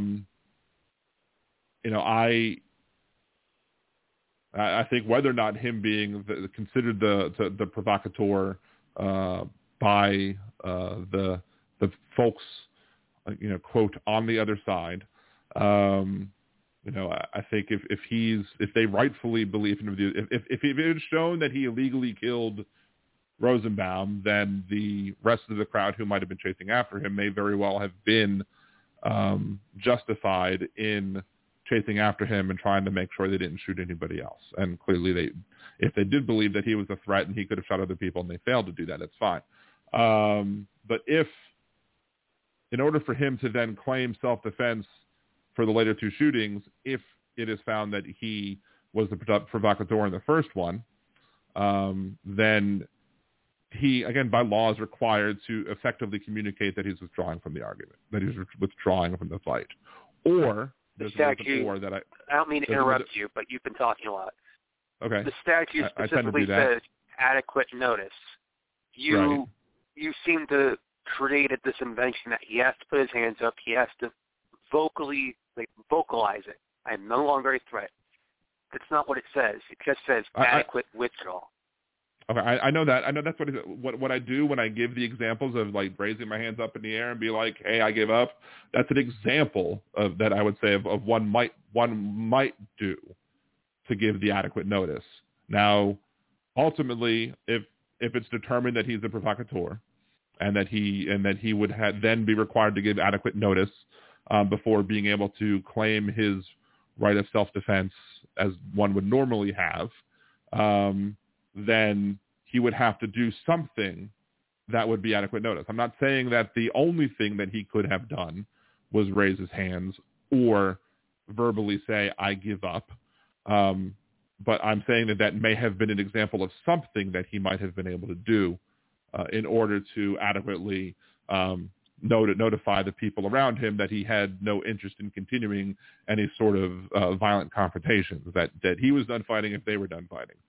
And at which point, had he effectively communicated that in the eyes of the jury, who would be ultimately the one deciding whether or not adequate notice was given, then he would be able to use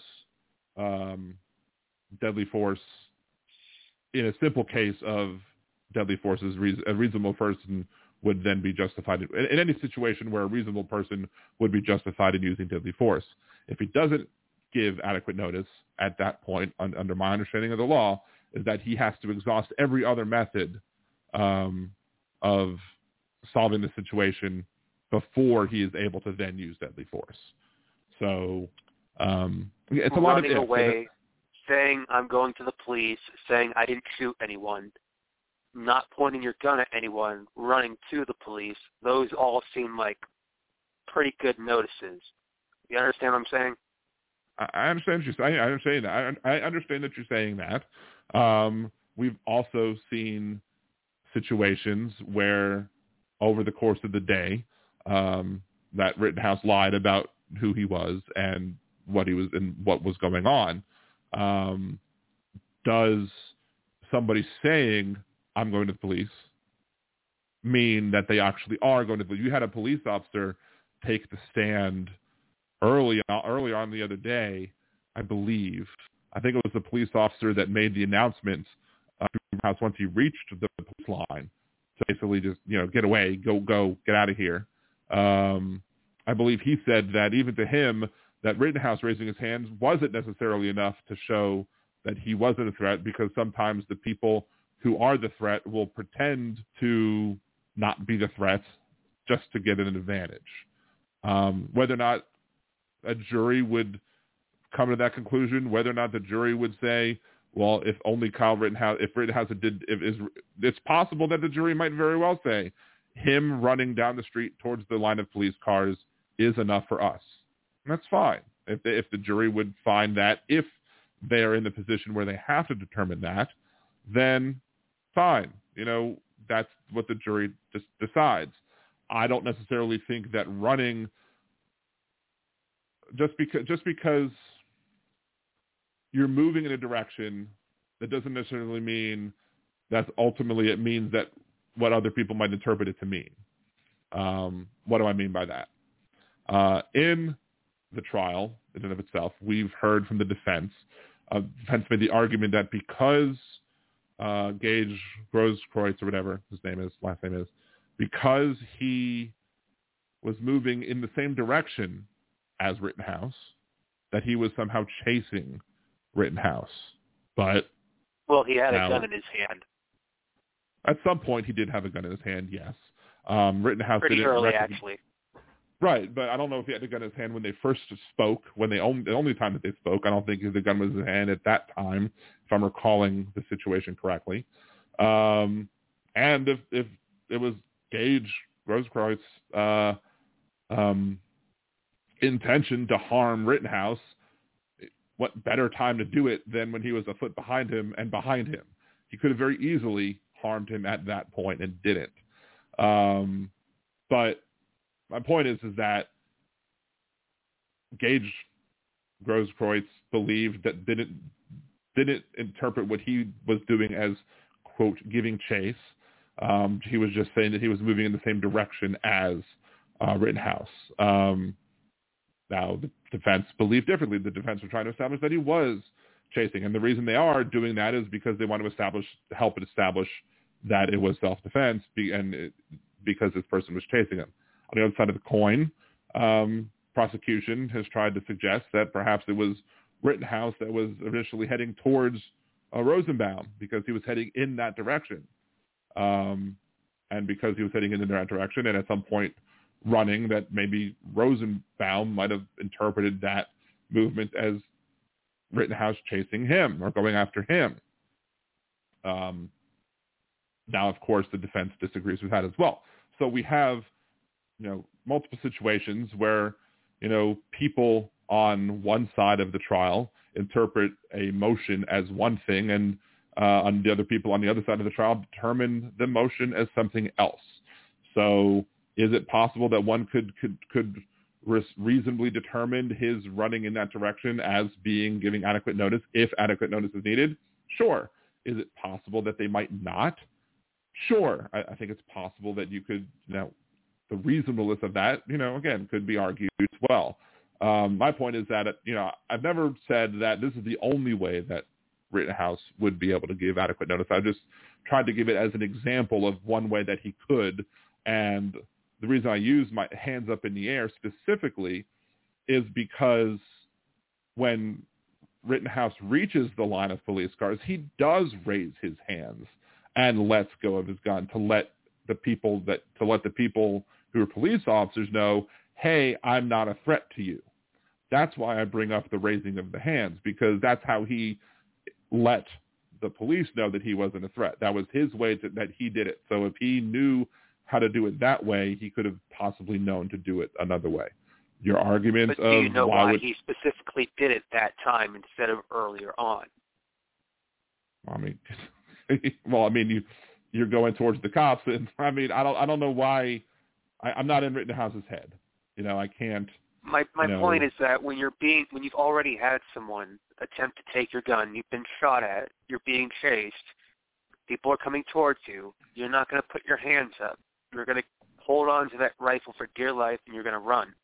Once Kyle got to the police line, everyone backed off, even the police, pussies, and he put his hands up because he was in a safe position to do so, because there was nobody around him to take his rifle. It was safe.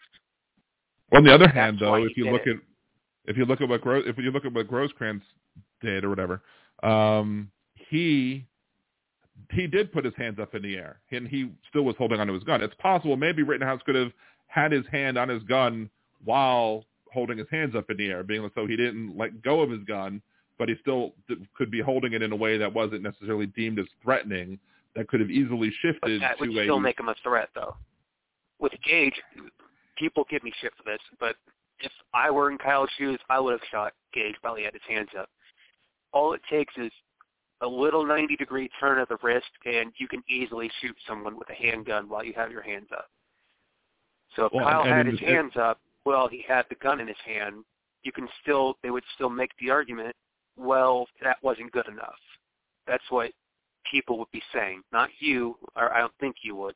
I don't know about you, but people would make that argument. And the other thing that Binger did bring up is the fact that, Rittenhouse, however he was holding his gun at whatever time, it's possible that Gage might have been justified in shooting earlier as well. And it's possible that if Gage would have just, instead of trying to approach, if he would have just fired when he had the opportunity to, it's possible that he could have been the one on trial, and he could have been the one, potentially not being convicted on self-defense, making the argument that here's this person who'd already shot one person. I just watched him shoot somebody else and shoot at a third person. I didn't want him shooting at anybody else, so I'm shooting him. But one of the arguments that Gage did make, which I potentially, that his positioning of his arms and his left arm was towards, and he had the gun. A lot of the people who believe that Kyle Rittenhouse is factually innocent are saying that, yes, he admitted to having his gun in this particular direction, that is so that the barrel of his pistol was still pointing at Rittenhouse's head, but it wasn't in a way that one would typically hold their gun if they were going to be shooting somebody, and that's the point I think that Gage made. Can I touch on that real quick? Sure. Actually, that is a way that you would do that. There's a specific style of shooting called a CAR, center axis relock. If you've ever seen John Wick, the way how he has his gun close into his body, shooting from retention, that's so when Gage has his gun by his hip, close to his body, that's pretty much a style of CAR. You can vary. That's a style that I used to teach. It's a style that very popular nowadays. You don't. Well, I'm not talking about by his hip, though. Position. I'm talking about when it was by his head. Oh, yeah. Well, even then, he could still just flick his wrist down. There have been people who have been shot like that. Look at the way Kyle was firing his rifle. He was firing it like a paintball gun. The stock was underneath his arm. It wasn't in his shoulder.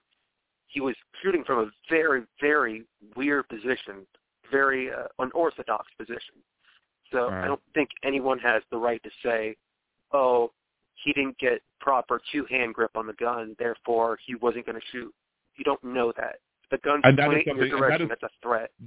That is something that I was also like when Binger brought up the whole, well, he didn't have two hands on it. I'm like, how many people, are going to use the two-handed grip in that situation? Like I think again that was one of his, maybe jump in the shark moments where he didn't, maybe Gage could make an argument as to why he wouldn't believe that if he was going to take the shot that he wouldn't do it from that position, but I think it's ridiculous for Binger to have said, well, because he wasn't holding it like this, that's not necessarily the only way that you can shoot a gun. But before you go, I know you said you wanted to head off, but before you go, the one last thing I did want to bring up, because you did mention it, about what happened with Derek Chauvin, and you said that the reason you think that Rittenhouse is going to be convicted is because Derek Chauvin was convicted.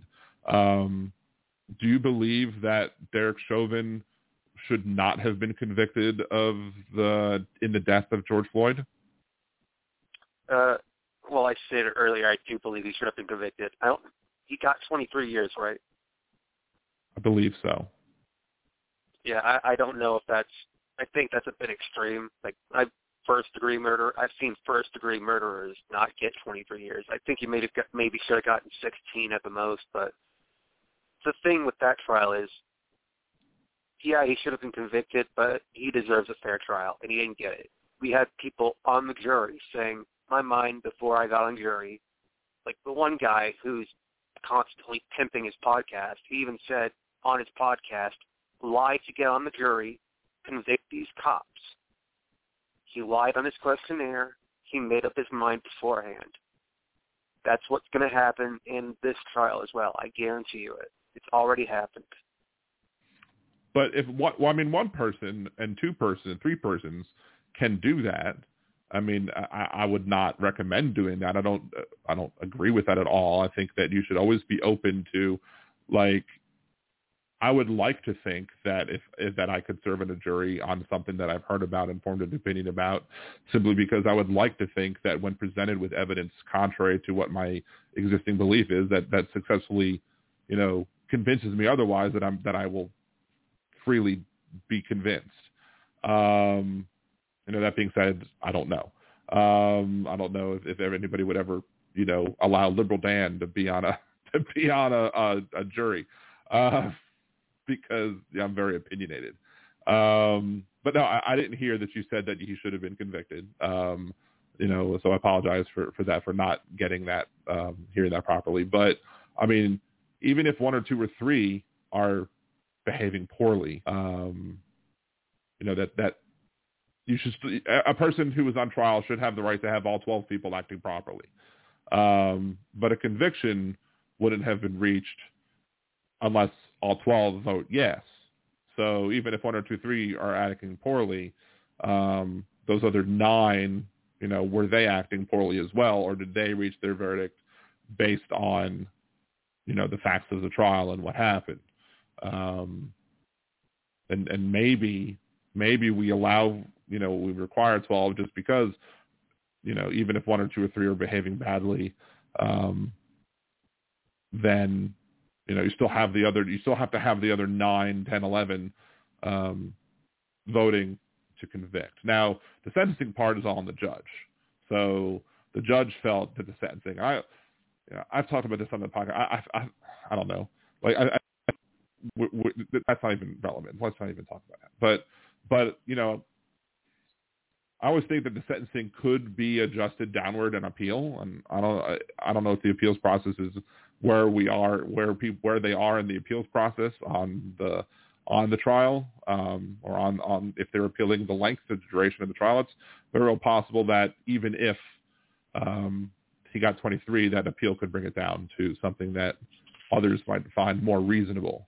And it's possible that if they only gave him 16 or 10, that they still could have appealed and then brought it down even less.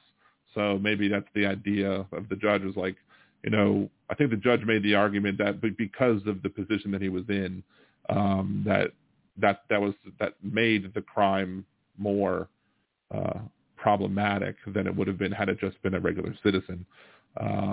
But again, if that's why we have appeals courts. If the judge reached the decision on the sentencing to be improperly, incorrectly, or applied bad sentencing guidelines to this individual and his first conviction, then the appeals process should be able, or I would hope they would catch it and fix it to make the punishment fit the crime. Of course, that requires more legal time and more time being spent. But as somebody used to say, it is what it is. Thank you, Donald. Anyway, so do you have any other final points that you'd like to make? I know you did say you wanted to get going, but any other final points that you want to make before I let you go? No, I'm good. I'm going to get off the line and let you guys go on with your show. All right. Well, thanks for having me on, though. Thank you. I look, thank you for coming on, and as compared to our butting of heads on the previous discussions on Johnny Walker Dread's channel and on Neil's chats, this was to the point where I'm glad that I made a decision to say yes, please come on and come on the show. I'm glad to have had you on so we could have this conversation in a reasonable and logical and non-emotional way. And I think it just goes to show perhaps that even when two people start off butting heads, that cooler heads can sometimes prevail, and we can have a reasonable conversation. And even if we don't agree on things at the end of the day, we can at least have the discussion and not be disagreeable. So thank you. Oh, can I add one more thing? Yeah, absolutely. I piss a lot of people off with my comments. I don't talk like that in real life. It's just the medium that I have to be hyperbolic. I pissed off Paul, like a logical checkmate. I think Neil, the radio, he hates me because I'm constantly being a dick to him. I don't mean to do it. I'm just, the way I voice my disagreements on the comments, very different how I would do it in person. I love Neil. I love Paul. I love Johnny Walker Dread. Just the way I voice my grievances in the comment section is very different. You can't read tone. So I come off a lot worse than I am in person. I just want to make that clear. Okay, yeah, and look, and I apologize. I think I made some crass comments about feeling sorry for your students. I'll apologize for that as well. Again, sometimes I can also get over the top. I've had to watch some of it recently, especially on Facebook, because Facebook has become absolutely ridiculous when it comes to what they will punish you for. So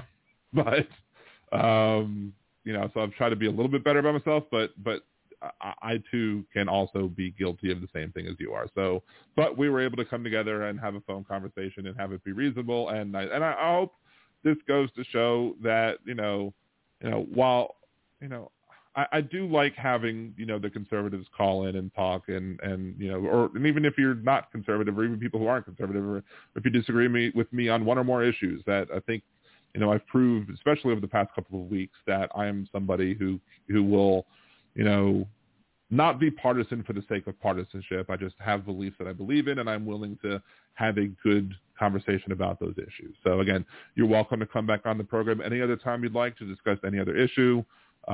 It's very well possible that we could have a ruling by next week, if not the week after. And so if that happens, we'll definitely be having another conversation to talk about what happened.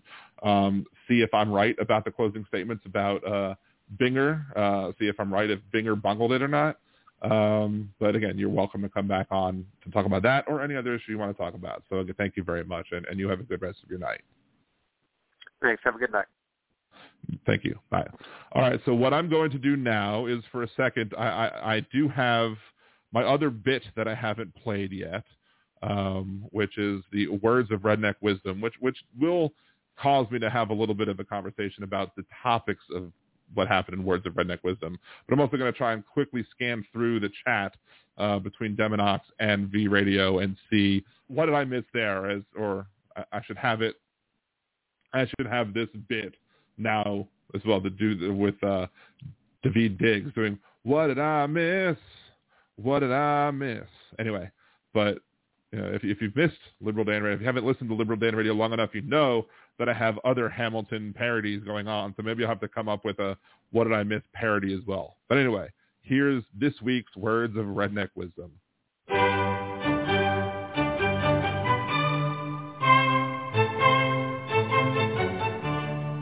And now, Words of Redneck Wisdom, brought to you by Liberal Dan Radio. My main issue here this morning is the southern border. And as we very well know, there's been millions of illegals come in from all over the world. And it seems like the only man that's doing anything about it or trying to is Greg Abbott, the great governor of Texas. And I have tried to contact him. As you very well know, I talked to you last summer about it. And I'm still willing to go down there and work with the National Guard, but I cannot get a hold of his office. So I thought maybe you might could. And no, I'll try. You want to go down there and help, right, Colonel? Yeah, I mean, I'd like for him to give me a commission in the Guard and let me run a unit or a battalion or a company or whatever, and right. To help combat this, these illegal border crossing, because this is our country. I don't like our sovereignty being broken like this. And another thing too that I don't like is that if this was Trump and he opened it up, they'd have him on trial for murder. Because that's what Joe Biden is committing, because he's letting these illegals in. They got COVID. They're not checking them or anything like that. Hey, that's the same thing as murder. He's letting them in and he's giving it to Americans, and Americans are dying from it. That's murder. Yes, sir. And this concludes Words of Redneck Wisdom, brought to you by Liberal Dan Radio. Talk from the left, that's right.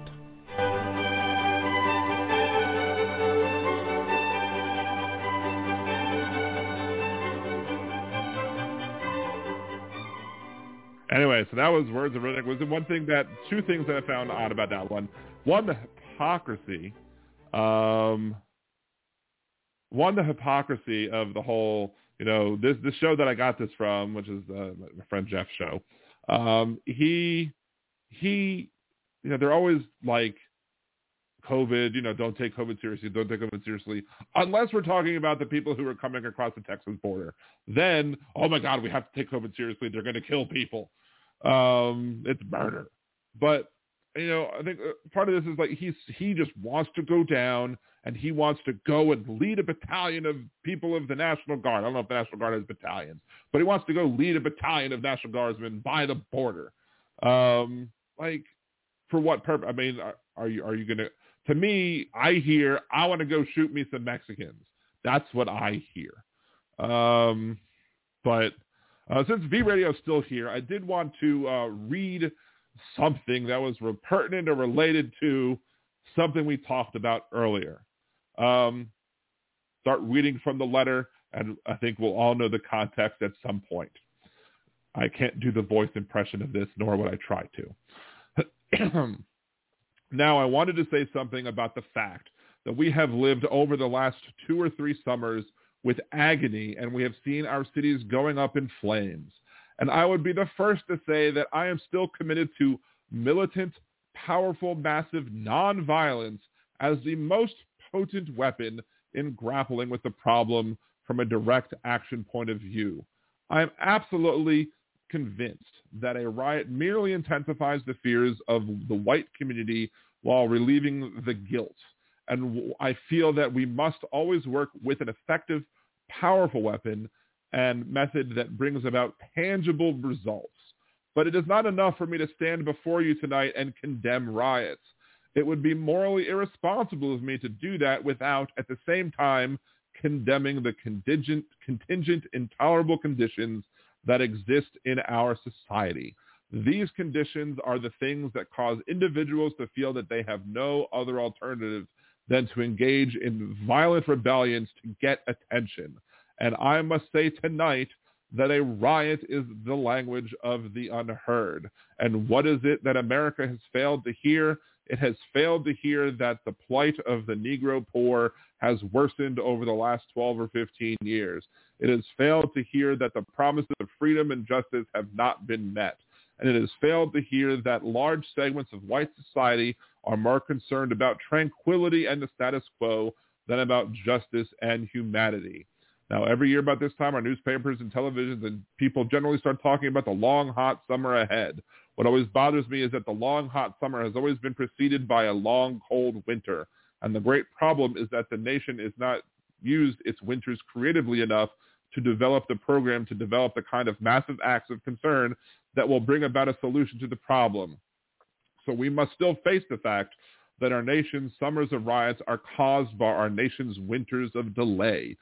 As long as justice is postponed, we always stand on the verge of these darker nights of social disruption. The question now is whether America is prepared to do something massively, affirmatively, and forthrightly about the great problem we face in the area of race and the problem which can bring the current doom down on American civilization if it is not solved. And I would like to talk to the next to me as well. Okay, so there you go. Yes, he maintained that rioting didn't work, and that's clear there.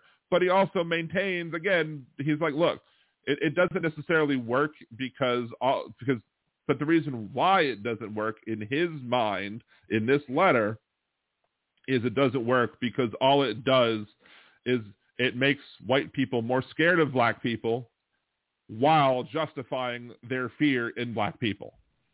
So they're like, well, we're going to continue. That's what his problem with rioting is.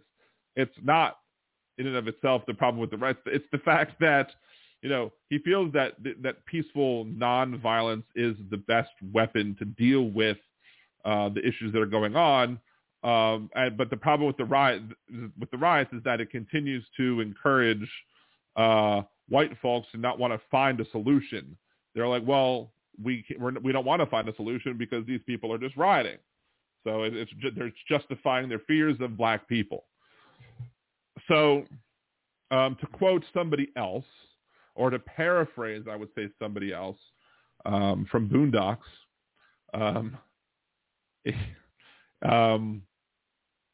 so somebody would say a question about rioting. We'll question somebody rioting. Well, Slickback would say, has not rioting got you the desired results? And you say, no, clearly not. So he would justify that, well, then maybe you should try rioting. And look, again, I'm not going to sit here and justify rioting in and of itself. It's not my place to say, look, people are fine to go riot. What I will say, though, is that when people do riot, it's because you haven't dealt with their needs. I don't want anybody to say that I'm referring to the people who are rioting as children or babies. So let me just be upfront with that, because I know people like to stir things up and make meanings of analogies that don't exist. But in a situation where you have a baby and they're hungry and you haven't fed them recently, and what they will do is they'll cry and scream. Why? Because you're not feeding them when they're not crying and screaming, so they're gonna cry and scream.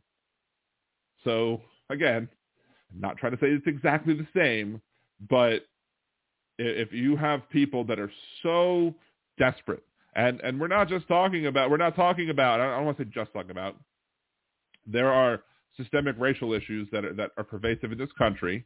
And I think that you V-Radio as somebody who is a Bernie Sanders supporter, somebody who has been with the Occupy movement, and somebody who, you know, while having problems with people on the left, are yourself on the left, which, I mean, what leftist doesn't have problems with other people on the left? I mean, come on, that's almost the definition of a leftist. That being said, you know, I kind of missed the train of thought there, but my point is that if you're sitting there, you should know as somebody on the left that there are these systemic issues. And one of the systemic issues is the disproportionate manner that black people are killed in this country by law enforcement. And if law enforcement is disproportionately killing black people as compared to white people, which they are, and the police and the police are unwilling to do anything through peaceful protests about things. You know, people tried peaceful protests like, you know, blocking streets and making people uncomfortable whilst not doing anything, you know, violent, but you know, blocking a street. And by blocking the street, they hope to send a message. Oh, you're uncomfortable with this? Well, we're uncomfortable with the fact that every time we have an altercation with police, or not even altercation, every time we have an interaction with a police officer, it could very well be our last ones. And the peaceful protests don't work. In fact, when they do the peaceful protests, like blocking a street and making people just simply uncomfortable, the conservatives will argue, well, we should just run them over. And they pass laws that would pretty much allow people to run people over in the middle of a protest that's blocking a street. So if the peaceful versions of the protest, if marching down the street is not working, if writing your congressmen and writing your senators and writing your state legislators and writing people who are part of the city council doesn't work, if having a parade down the street doesn't work, if having, you know, if having a sit-in in front of City Hall doesn't work, if blocking streets don't work, if every single nonviolent thing doesn't work, and you're still seeing black people be killed by police at a disproportionate rate, at some point you're going to be like, well, maybe I need to try something more drastic to stop the killing. And when it comes at the end of the day, what they're protesting is the disproportionate killing of black people by police. I'm not going to sit here and say, okay, it's fine that you rioted, that you burned down a piece of property or whatever, but I'm not going to sit here and complain that the piece of property is somehow, like, I'm more concerned about the fact that of the people that are being killed by the cops. Human lives are more important than businesses. Businesses can be rebuilt. We have insurance for businesses. As was brought up in the chat today, yes, there are problems with insurance. Insurance companies are notoriously crooked, and we need to better regulate insurance companies to make sure they can't just, you know, raise rates because you use their product. I mean, it's silly. You're going to raise my rates on a product that you're selling for me to control my risk. Of course, there are other horrible things that insurance companies do, and that's why we need, you know, Medicare for all, and that's why we needed to get rid of, that's why we needed the provisions in Obamacare before we got to Medicare for all, et cetera. And I'm not saying let's burn everything because insurance is the strategy, but that's not their strategy, V-Radio. It's not the strategy that they're implementing. They're not, they're trying to make the point, they're trying to hit people in their dollars.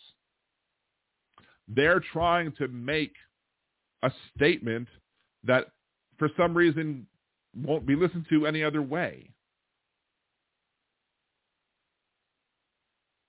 Let's see, you're trying to talk about a problem that kills less people than swimming pools. I mean,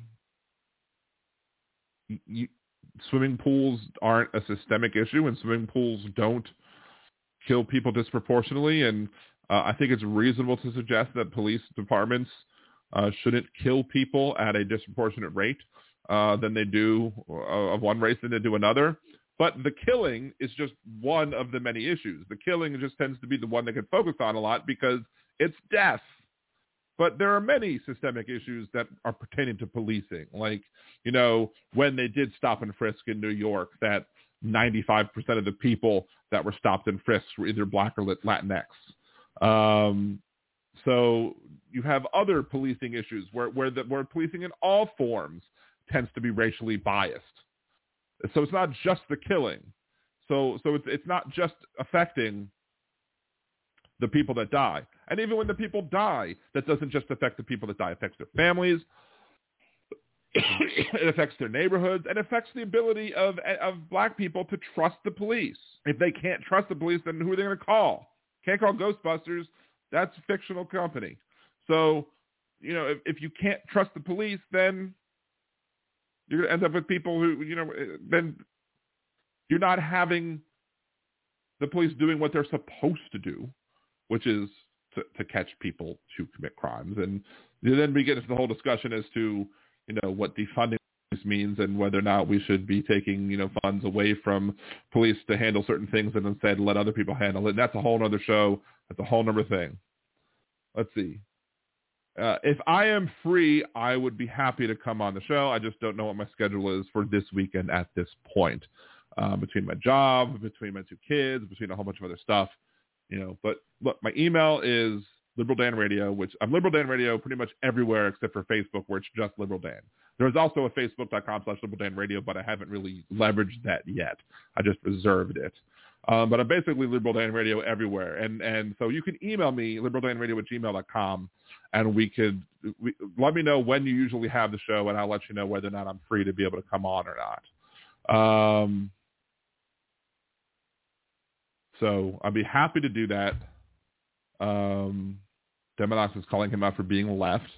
There's a lot of, Demonox, I believe, would probably describe himself as more left than me. I think I'm more progressive than a lot of people give me credit for, because I'm typically more pragmatic about my progressivism, and a lot of people who are progressive are not necessarily pragmatic about it. But on issue-wise, I tend to be more leftist than I am right-wing, clearly. I do support, I'll support the Second Amendment, but I also support regulation on gun ownership, as Scalia said you can have. So I also believe that there should be regulation on gun sales, which doesn't necessarily mean on gun ownership, but that means on gun sales too. V Radio, sorry to inform you, Demonox, you don't get to determine if I am or not a leftist. And Brandon, nah, I'm judging you. I'm mad that I've missed a bunch of this, because I was having a really good conversation. I was shocked. I was shocked about how good the conversation was between me and Ripley. That was a good. It was shockingly good, especially based on our previous interactions. So it's, again, more proof that we can have reasonable conversations with people who we disagree with. And maybe the chat might be an example of people who can't get along well, but that's fine. Where can you find my email? It's liberaldanradio@gmail.com. It's my same username here on YouTube, Liberal Dan Radio. Just put @gmail.com, and there you go. I have a problem typing it in the chat. I'll just type the Liberal Dan Radio part.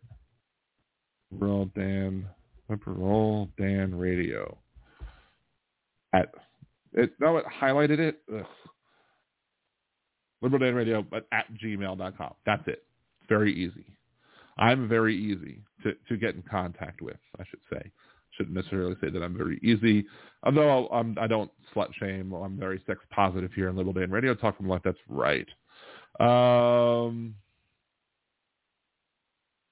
Let's see. Do I have anything else to discuss with the show? I think there's just so much to scroll back on that I don't know if I could just adequately handle everything at least in the 25 minutes. But if anybody has anything in the that they would like to pose in the chat for me to answer before I go ahead and call it an end, I'd be more than happy to do so. We're almost at a 3-hour show today. A 3-hour show. But I do, again, if you've listened this far, listened this long, and you've paid attention, and I do appreciate you listening. And I do want to, encourage 2 things, or 3 things. First of all, make sure to do everything you should be doing on YouTube.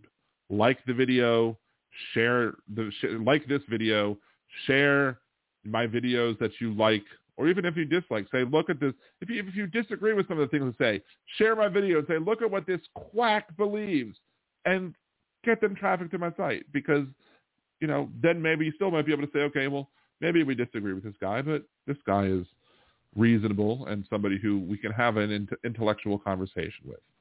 But also remember to subscribe to the channel as well. I'm trying to get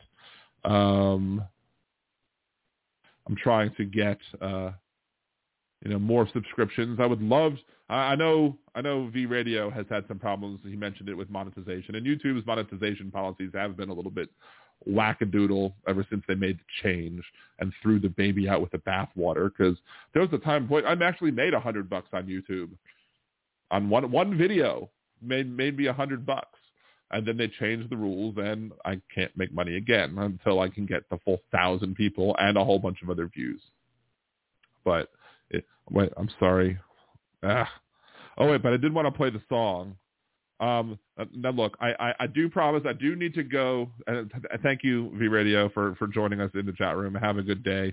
I do need to go watch your video about critical race theory, but I did also want to, speaking of critical race theory, I wanted to give this a shout out again. Pink.Williams on TikTok.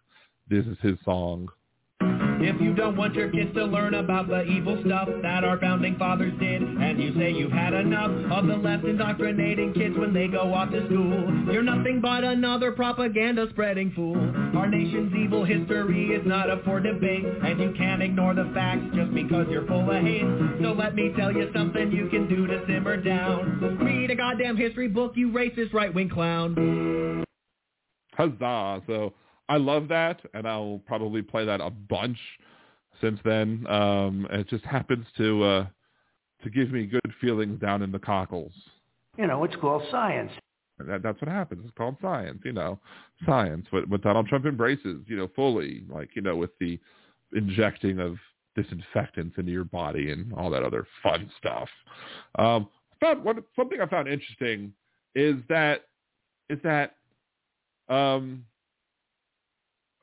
Trump was all about the remdesivir, was it? And he bragged about the ventilators and being able to get all these ventilators. And now conservatives hate remdesivir and the ventilators. Like they put my friend on remdesivir and he died, or they put my. And I know your radio. I think your video specifically deals with one individual person, so it's possible, maybe. And I'll watch it, and I could be wrong on it, but the video on critical race theory, it might come out saying this person is an a-hole, but it doesn't stop me from believing that our nation's history should be taught completely. Anyway, but back to the thing. It's like I'm so confused as to conservatives who like want to make the argument that going on a ventilator is bad. Like, the ventilator causes your death, is what they'll say. Like, you'll never put me on a ventilator. I'd rather not go to the hospital because I don't want to be put on a ventilator. Well, then you're probably going to die then too. Because it's not the fact that you're on the ventilator that's the problem. It's the fact that you needed a ventilator that's the problem. That your situation got so drastic that you needed a ventilator to try and help save your life. But this is the way that conservatives think, is that they say, oh, well, if you're on a ventilator, you're more likely to die, so it's the ventilator that's killing you. What was it? One of the arguments that some conservative person said the other day, speaking of conservatives, where's Bringing It Boy? He isn't here at all today. What happened? It's crazy. Anyway, if the count, why is it that the blue counties are the counties that are more likely to be counting their ballots later.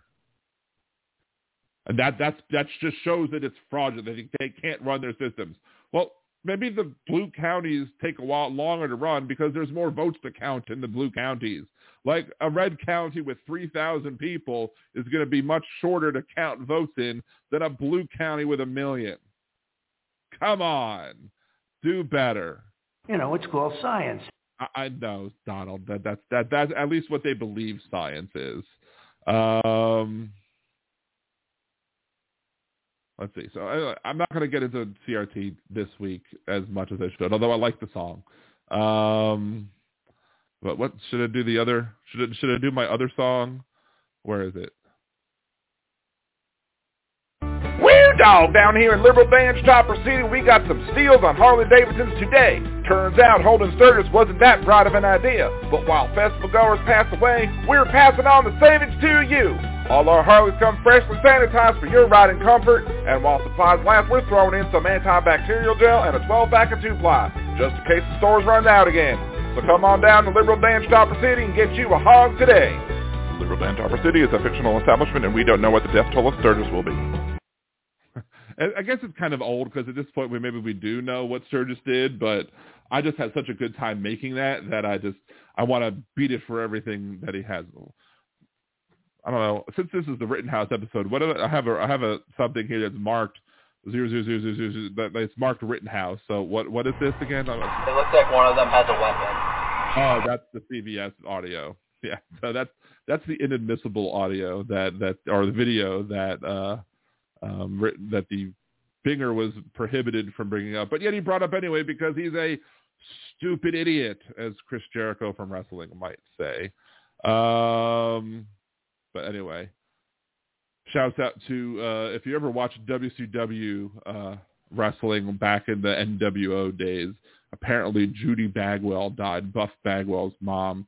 I'm pretty sure it's the main, I think it's his real mom, but I don't know. But thoughts and prayers to you. I still do watch wrestling occasionally, and I have my nerdydan.com stuff that I do as well. And I've been trying to do some videos pertaining to that on top of everything. There's a video that I've been wanting to make for a while for my nerdydan.com channel, and unfortunately, I just haven't had the time to do it on any day. So, and I was thinking that I might do it tonight. But instead I decided to do a 3-hour show. There's an interesting topic I guess we could maybe discuss for a little bit, is the fact that desegregation being bad. And is desegregation in and of itself bad? It's I think we all benefit from having diverse populations in our schools. I think one of the things that Joe Biden did, early on in his political career that a lot of people disagreed with now, in hindsight, is the fact that he opposed busing, and the reason he opposed busing, as stated back then, was for the wrong reasons. But busing can be in and of itself very problematic if you're spending so much time having people be on buses to bring them to the quote good schools. Then they have less time to do homework, they have less time to do extracurriculars, they have less time to do many other things. So therefore, that can be one of the problems that takes place when you have desegregation and it's done improperly. When you could do things like change the systemic racism that comes with the funding of schools based off of property taxes, and instead fully fund all schools regardless of what the neighborhood is like, and therefore you don't have to worry about whether or not the school is a good school or a bad school, because all of the schools could then be adequate schools at the very least, even if you might have some that achieve more than others. And as such, and me and Demonos on the same wavelength, because as I was saying that, he says ultimately the way redlining works and the way schools get funded, it hurt.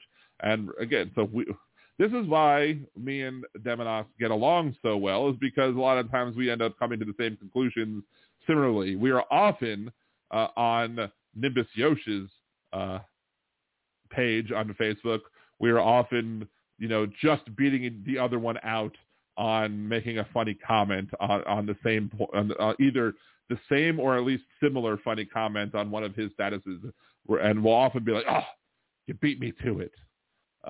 Shouts out to my little brother, the host of the most Nimbus Yosh, with the smooth sounds of the Percy podcast.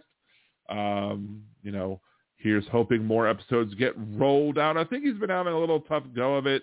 But again, you can support the smooth sounds of the Percy podcast over on Anchor. So give him a check out as well. Again, more shouts out to Demonox, the first Liberal Dan Radio patron. Also to Cesar out in California, and your boy Chris here in Louisiana as well. Very much thankful for all of y'all's support. Even when some of y'all, I would understand any of the people if you're having financial difficulties, if you stopped being a Patreon because of that, that's fine. But I do appreciate the fact that y'all do support me in the ways that you do in the other ways as well. But yeah, so let's see. Ultimately, the way redlining works is the way schools get funded hurts, and leftists would know that. So let's see. I need to move my setup to another room because I'm like 5 months without an episode. Come on, man. You need to get an episode out. Roll it out the door. Use your phone. I remember a couple of times I've only more recently on Anchor have I been using my computer for it. I've used my phone for my Anchor podcast, and it comes out pretty decent. It actually, for a while, I was doing the Anchor podcast on my phone because my phone was better than the microphone on my phone would record my Anchor podcast better than the microphone on my computer. Fortunately, I was able to spend a little extra money and get a nicer microphone. So I could have the smooth sounds of the Liberal Dan podcast, which may not be as smooth as the smooth sounds of the Percy podcast, but still, I'm told I have a good voice for radio. Hopefully, not too many people tell me that I have a face for radio, but at least nobody tells me that I have a voice for print. But I don't even have a headphone jack really on my phone. I don't even use the headphone jack. I just hold the phone like this, and I'll be like, record, blah, blah, blah, blah, blah. And I just hold it like this. And there you go. That's how I do it. So that is how I do it. It was funny. Like there was a couple of times when I was driving, doing Uber and Lyft and stuff like that. And people would be like, you have a really great voice. You should be on the radio. And I'll be like, I am on the radio. I'm Liberal Dan Radio. Talk from the left. That's right. And they were like, wow. And I'd be impressed that they would actually, be able to say that I should be on the radio. And, it's awesome that they think that. It's just, I would love to be able to, make this into a much bigger thing than what it is, which is why you need to go to patreon.liberaldan.com and support the show today. And you just need to go to stopthecoup.liberaldan.com and support I would love to be able to put my first billboard out. Whatever it costs to make the first billboard, I would love to be able to raise enough money to get my first billboard out. Wherever it might go, I want to do it. I want to think it would be awesome if we could do it. We'll see if we can. To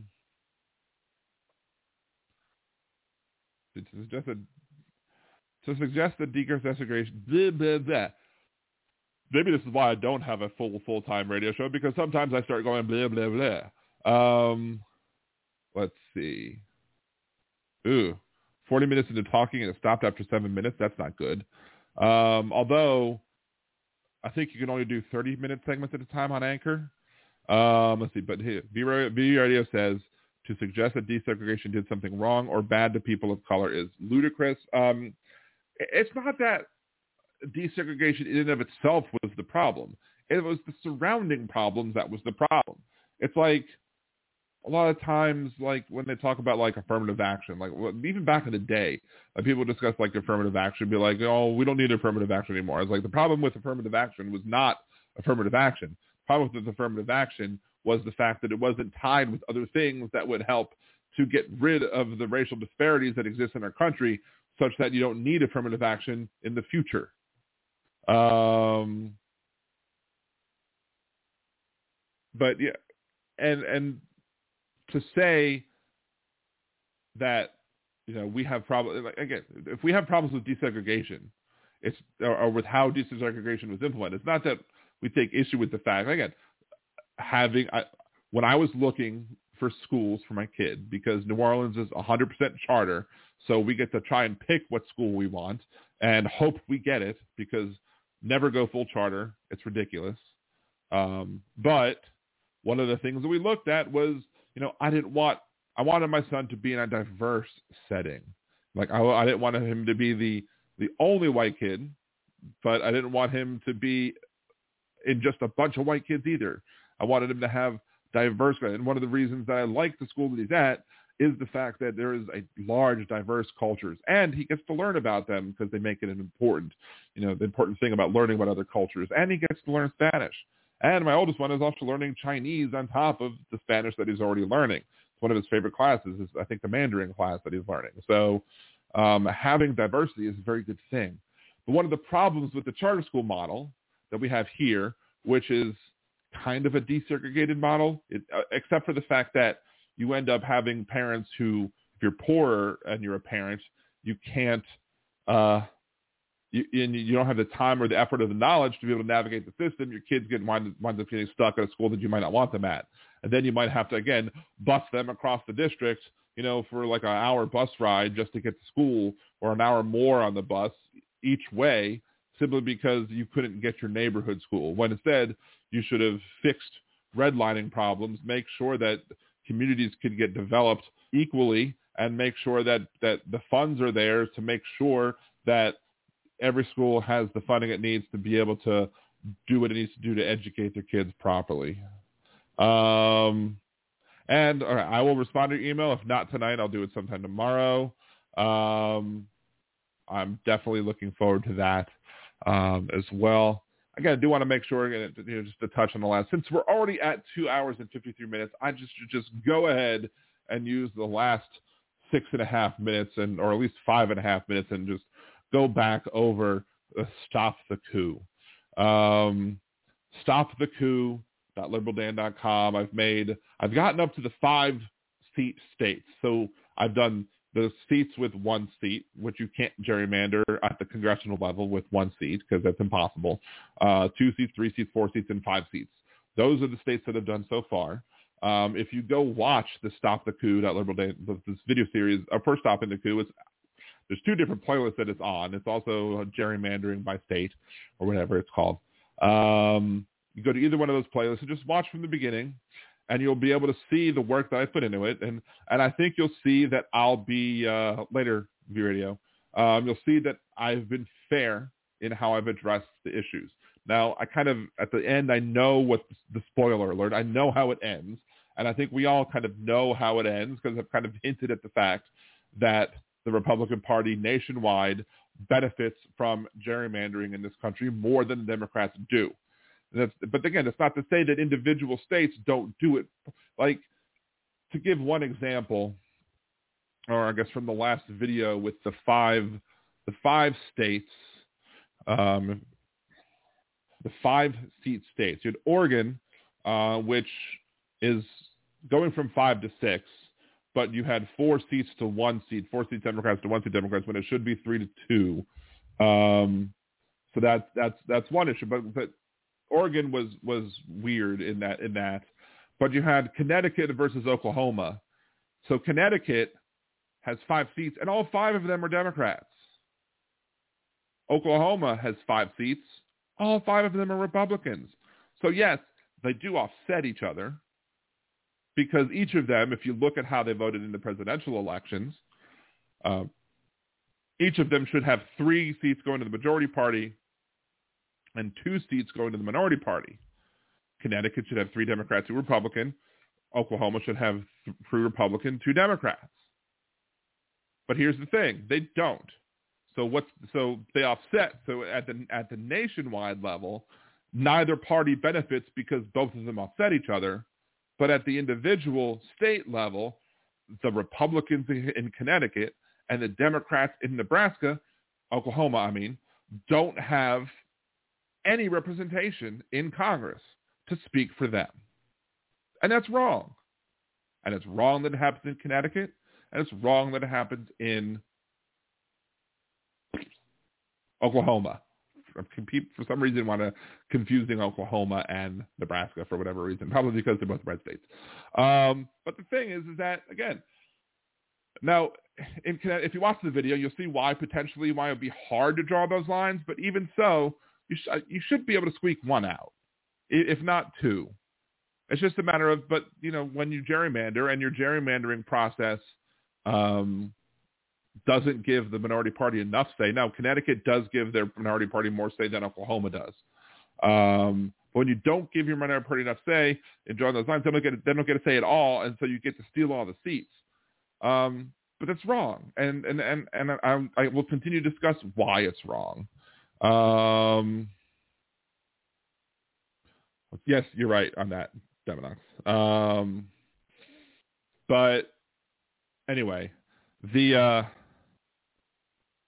need to find the last. There it is. Before we get to the point because we only have a couple minutes left.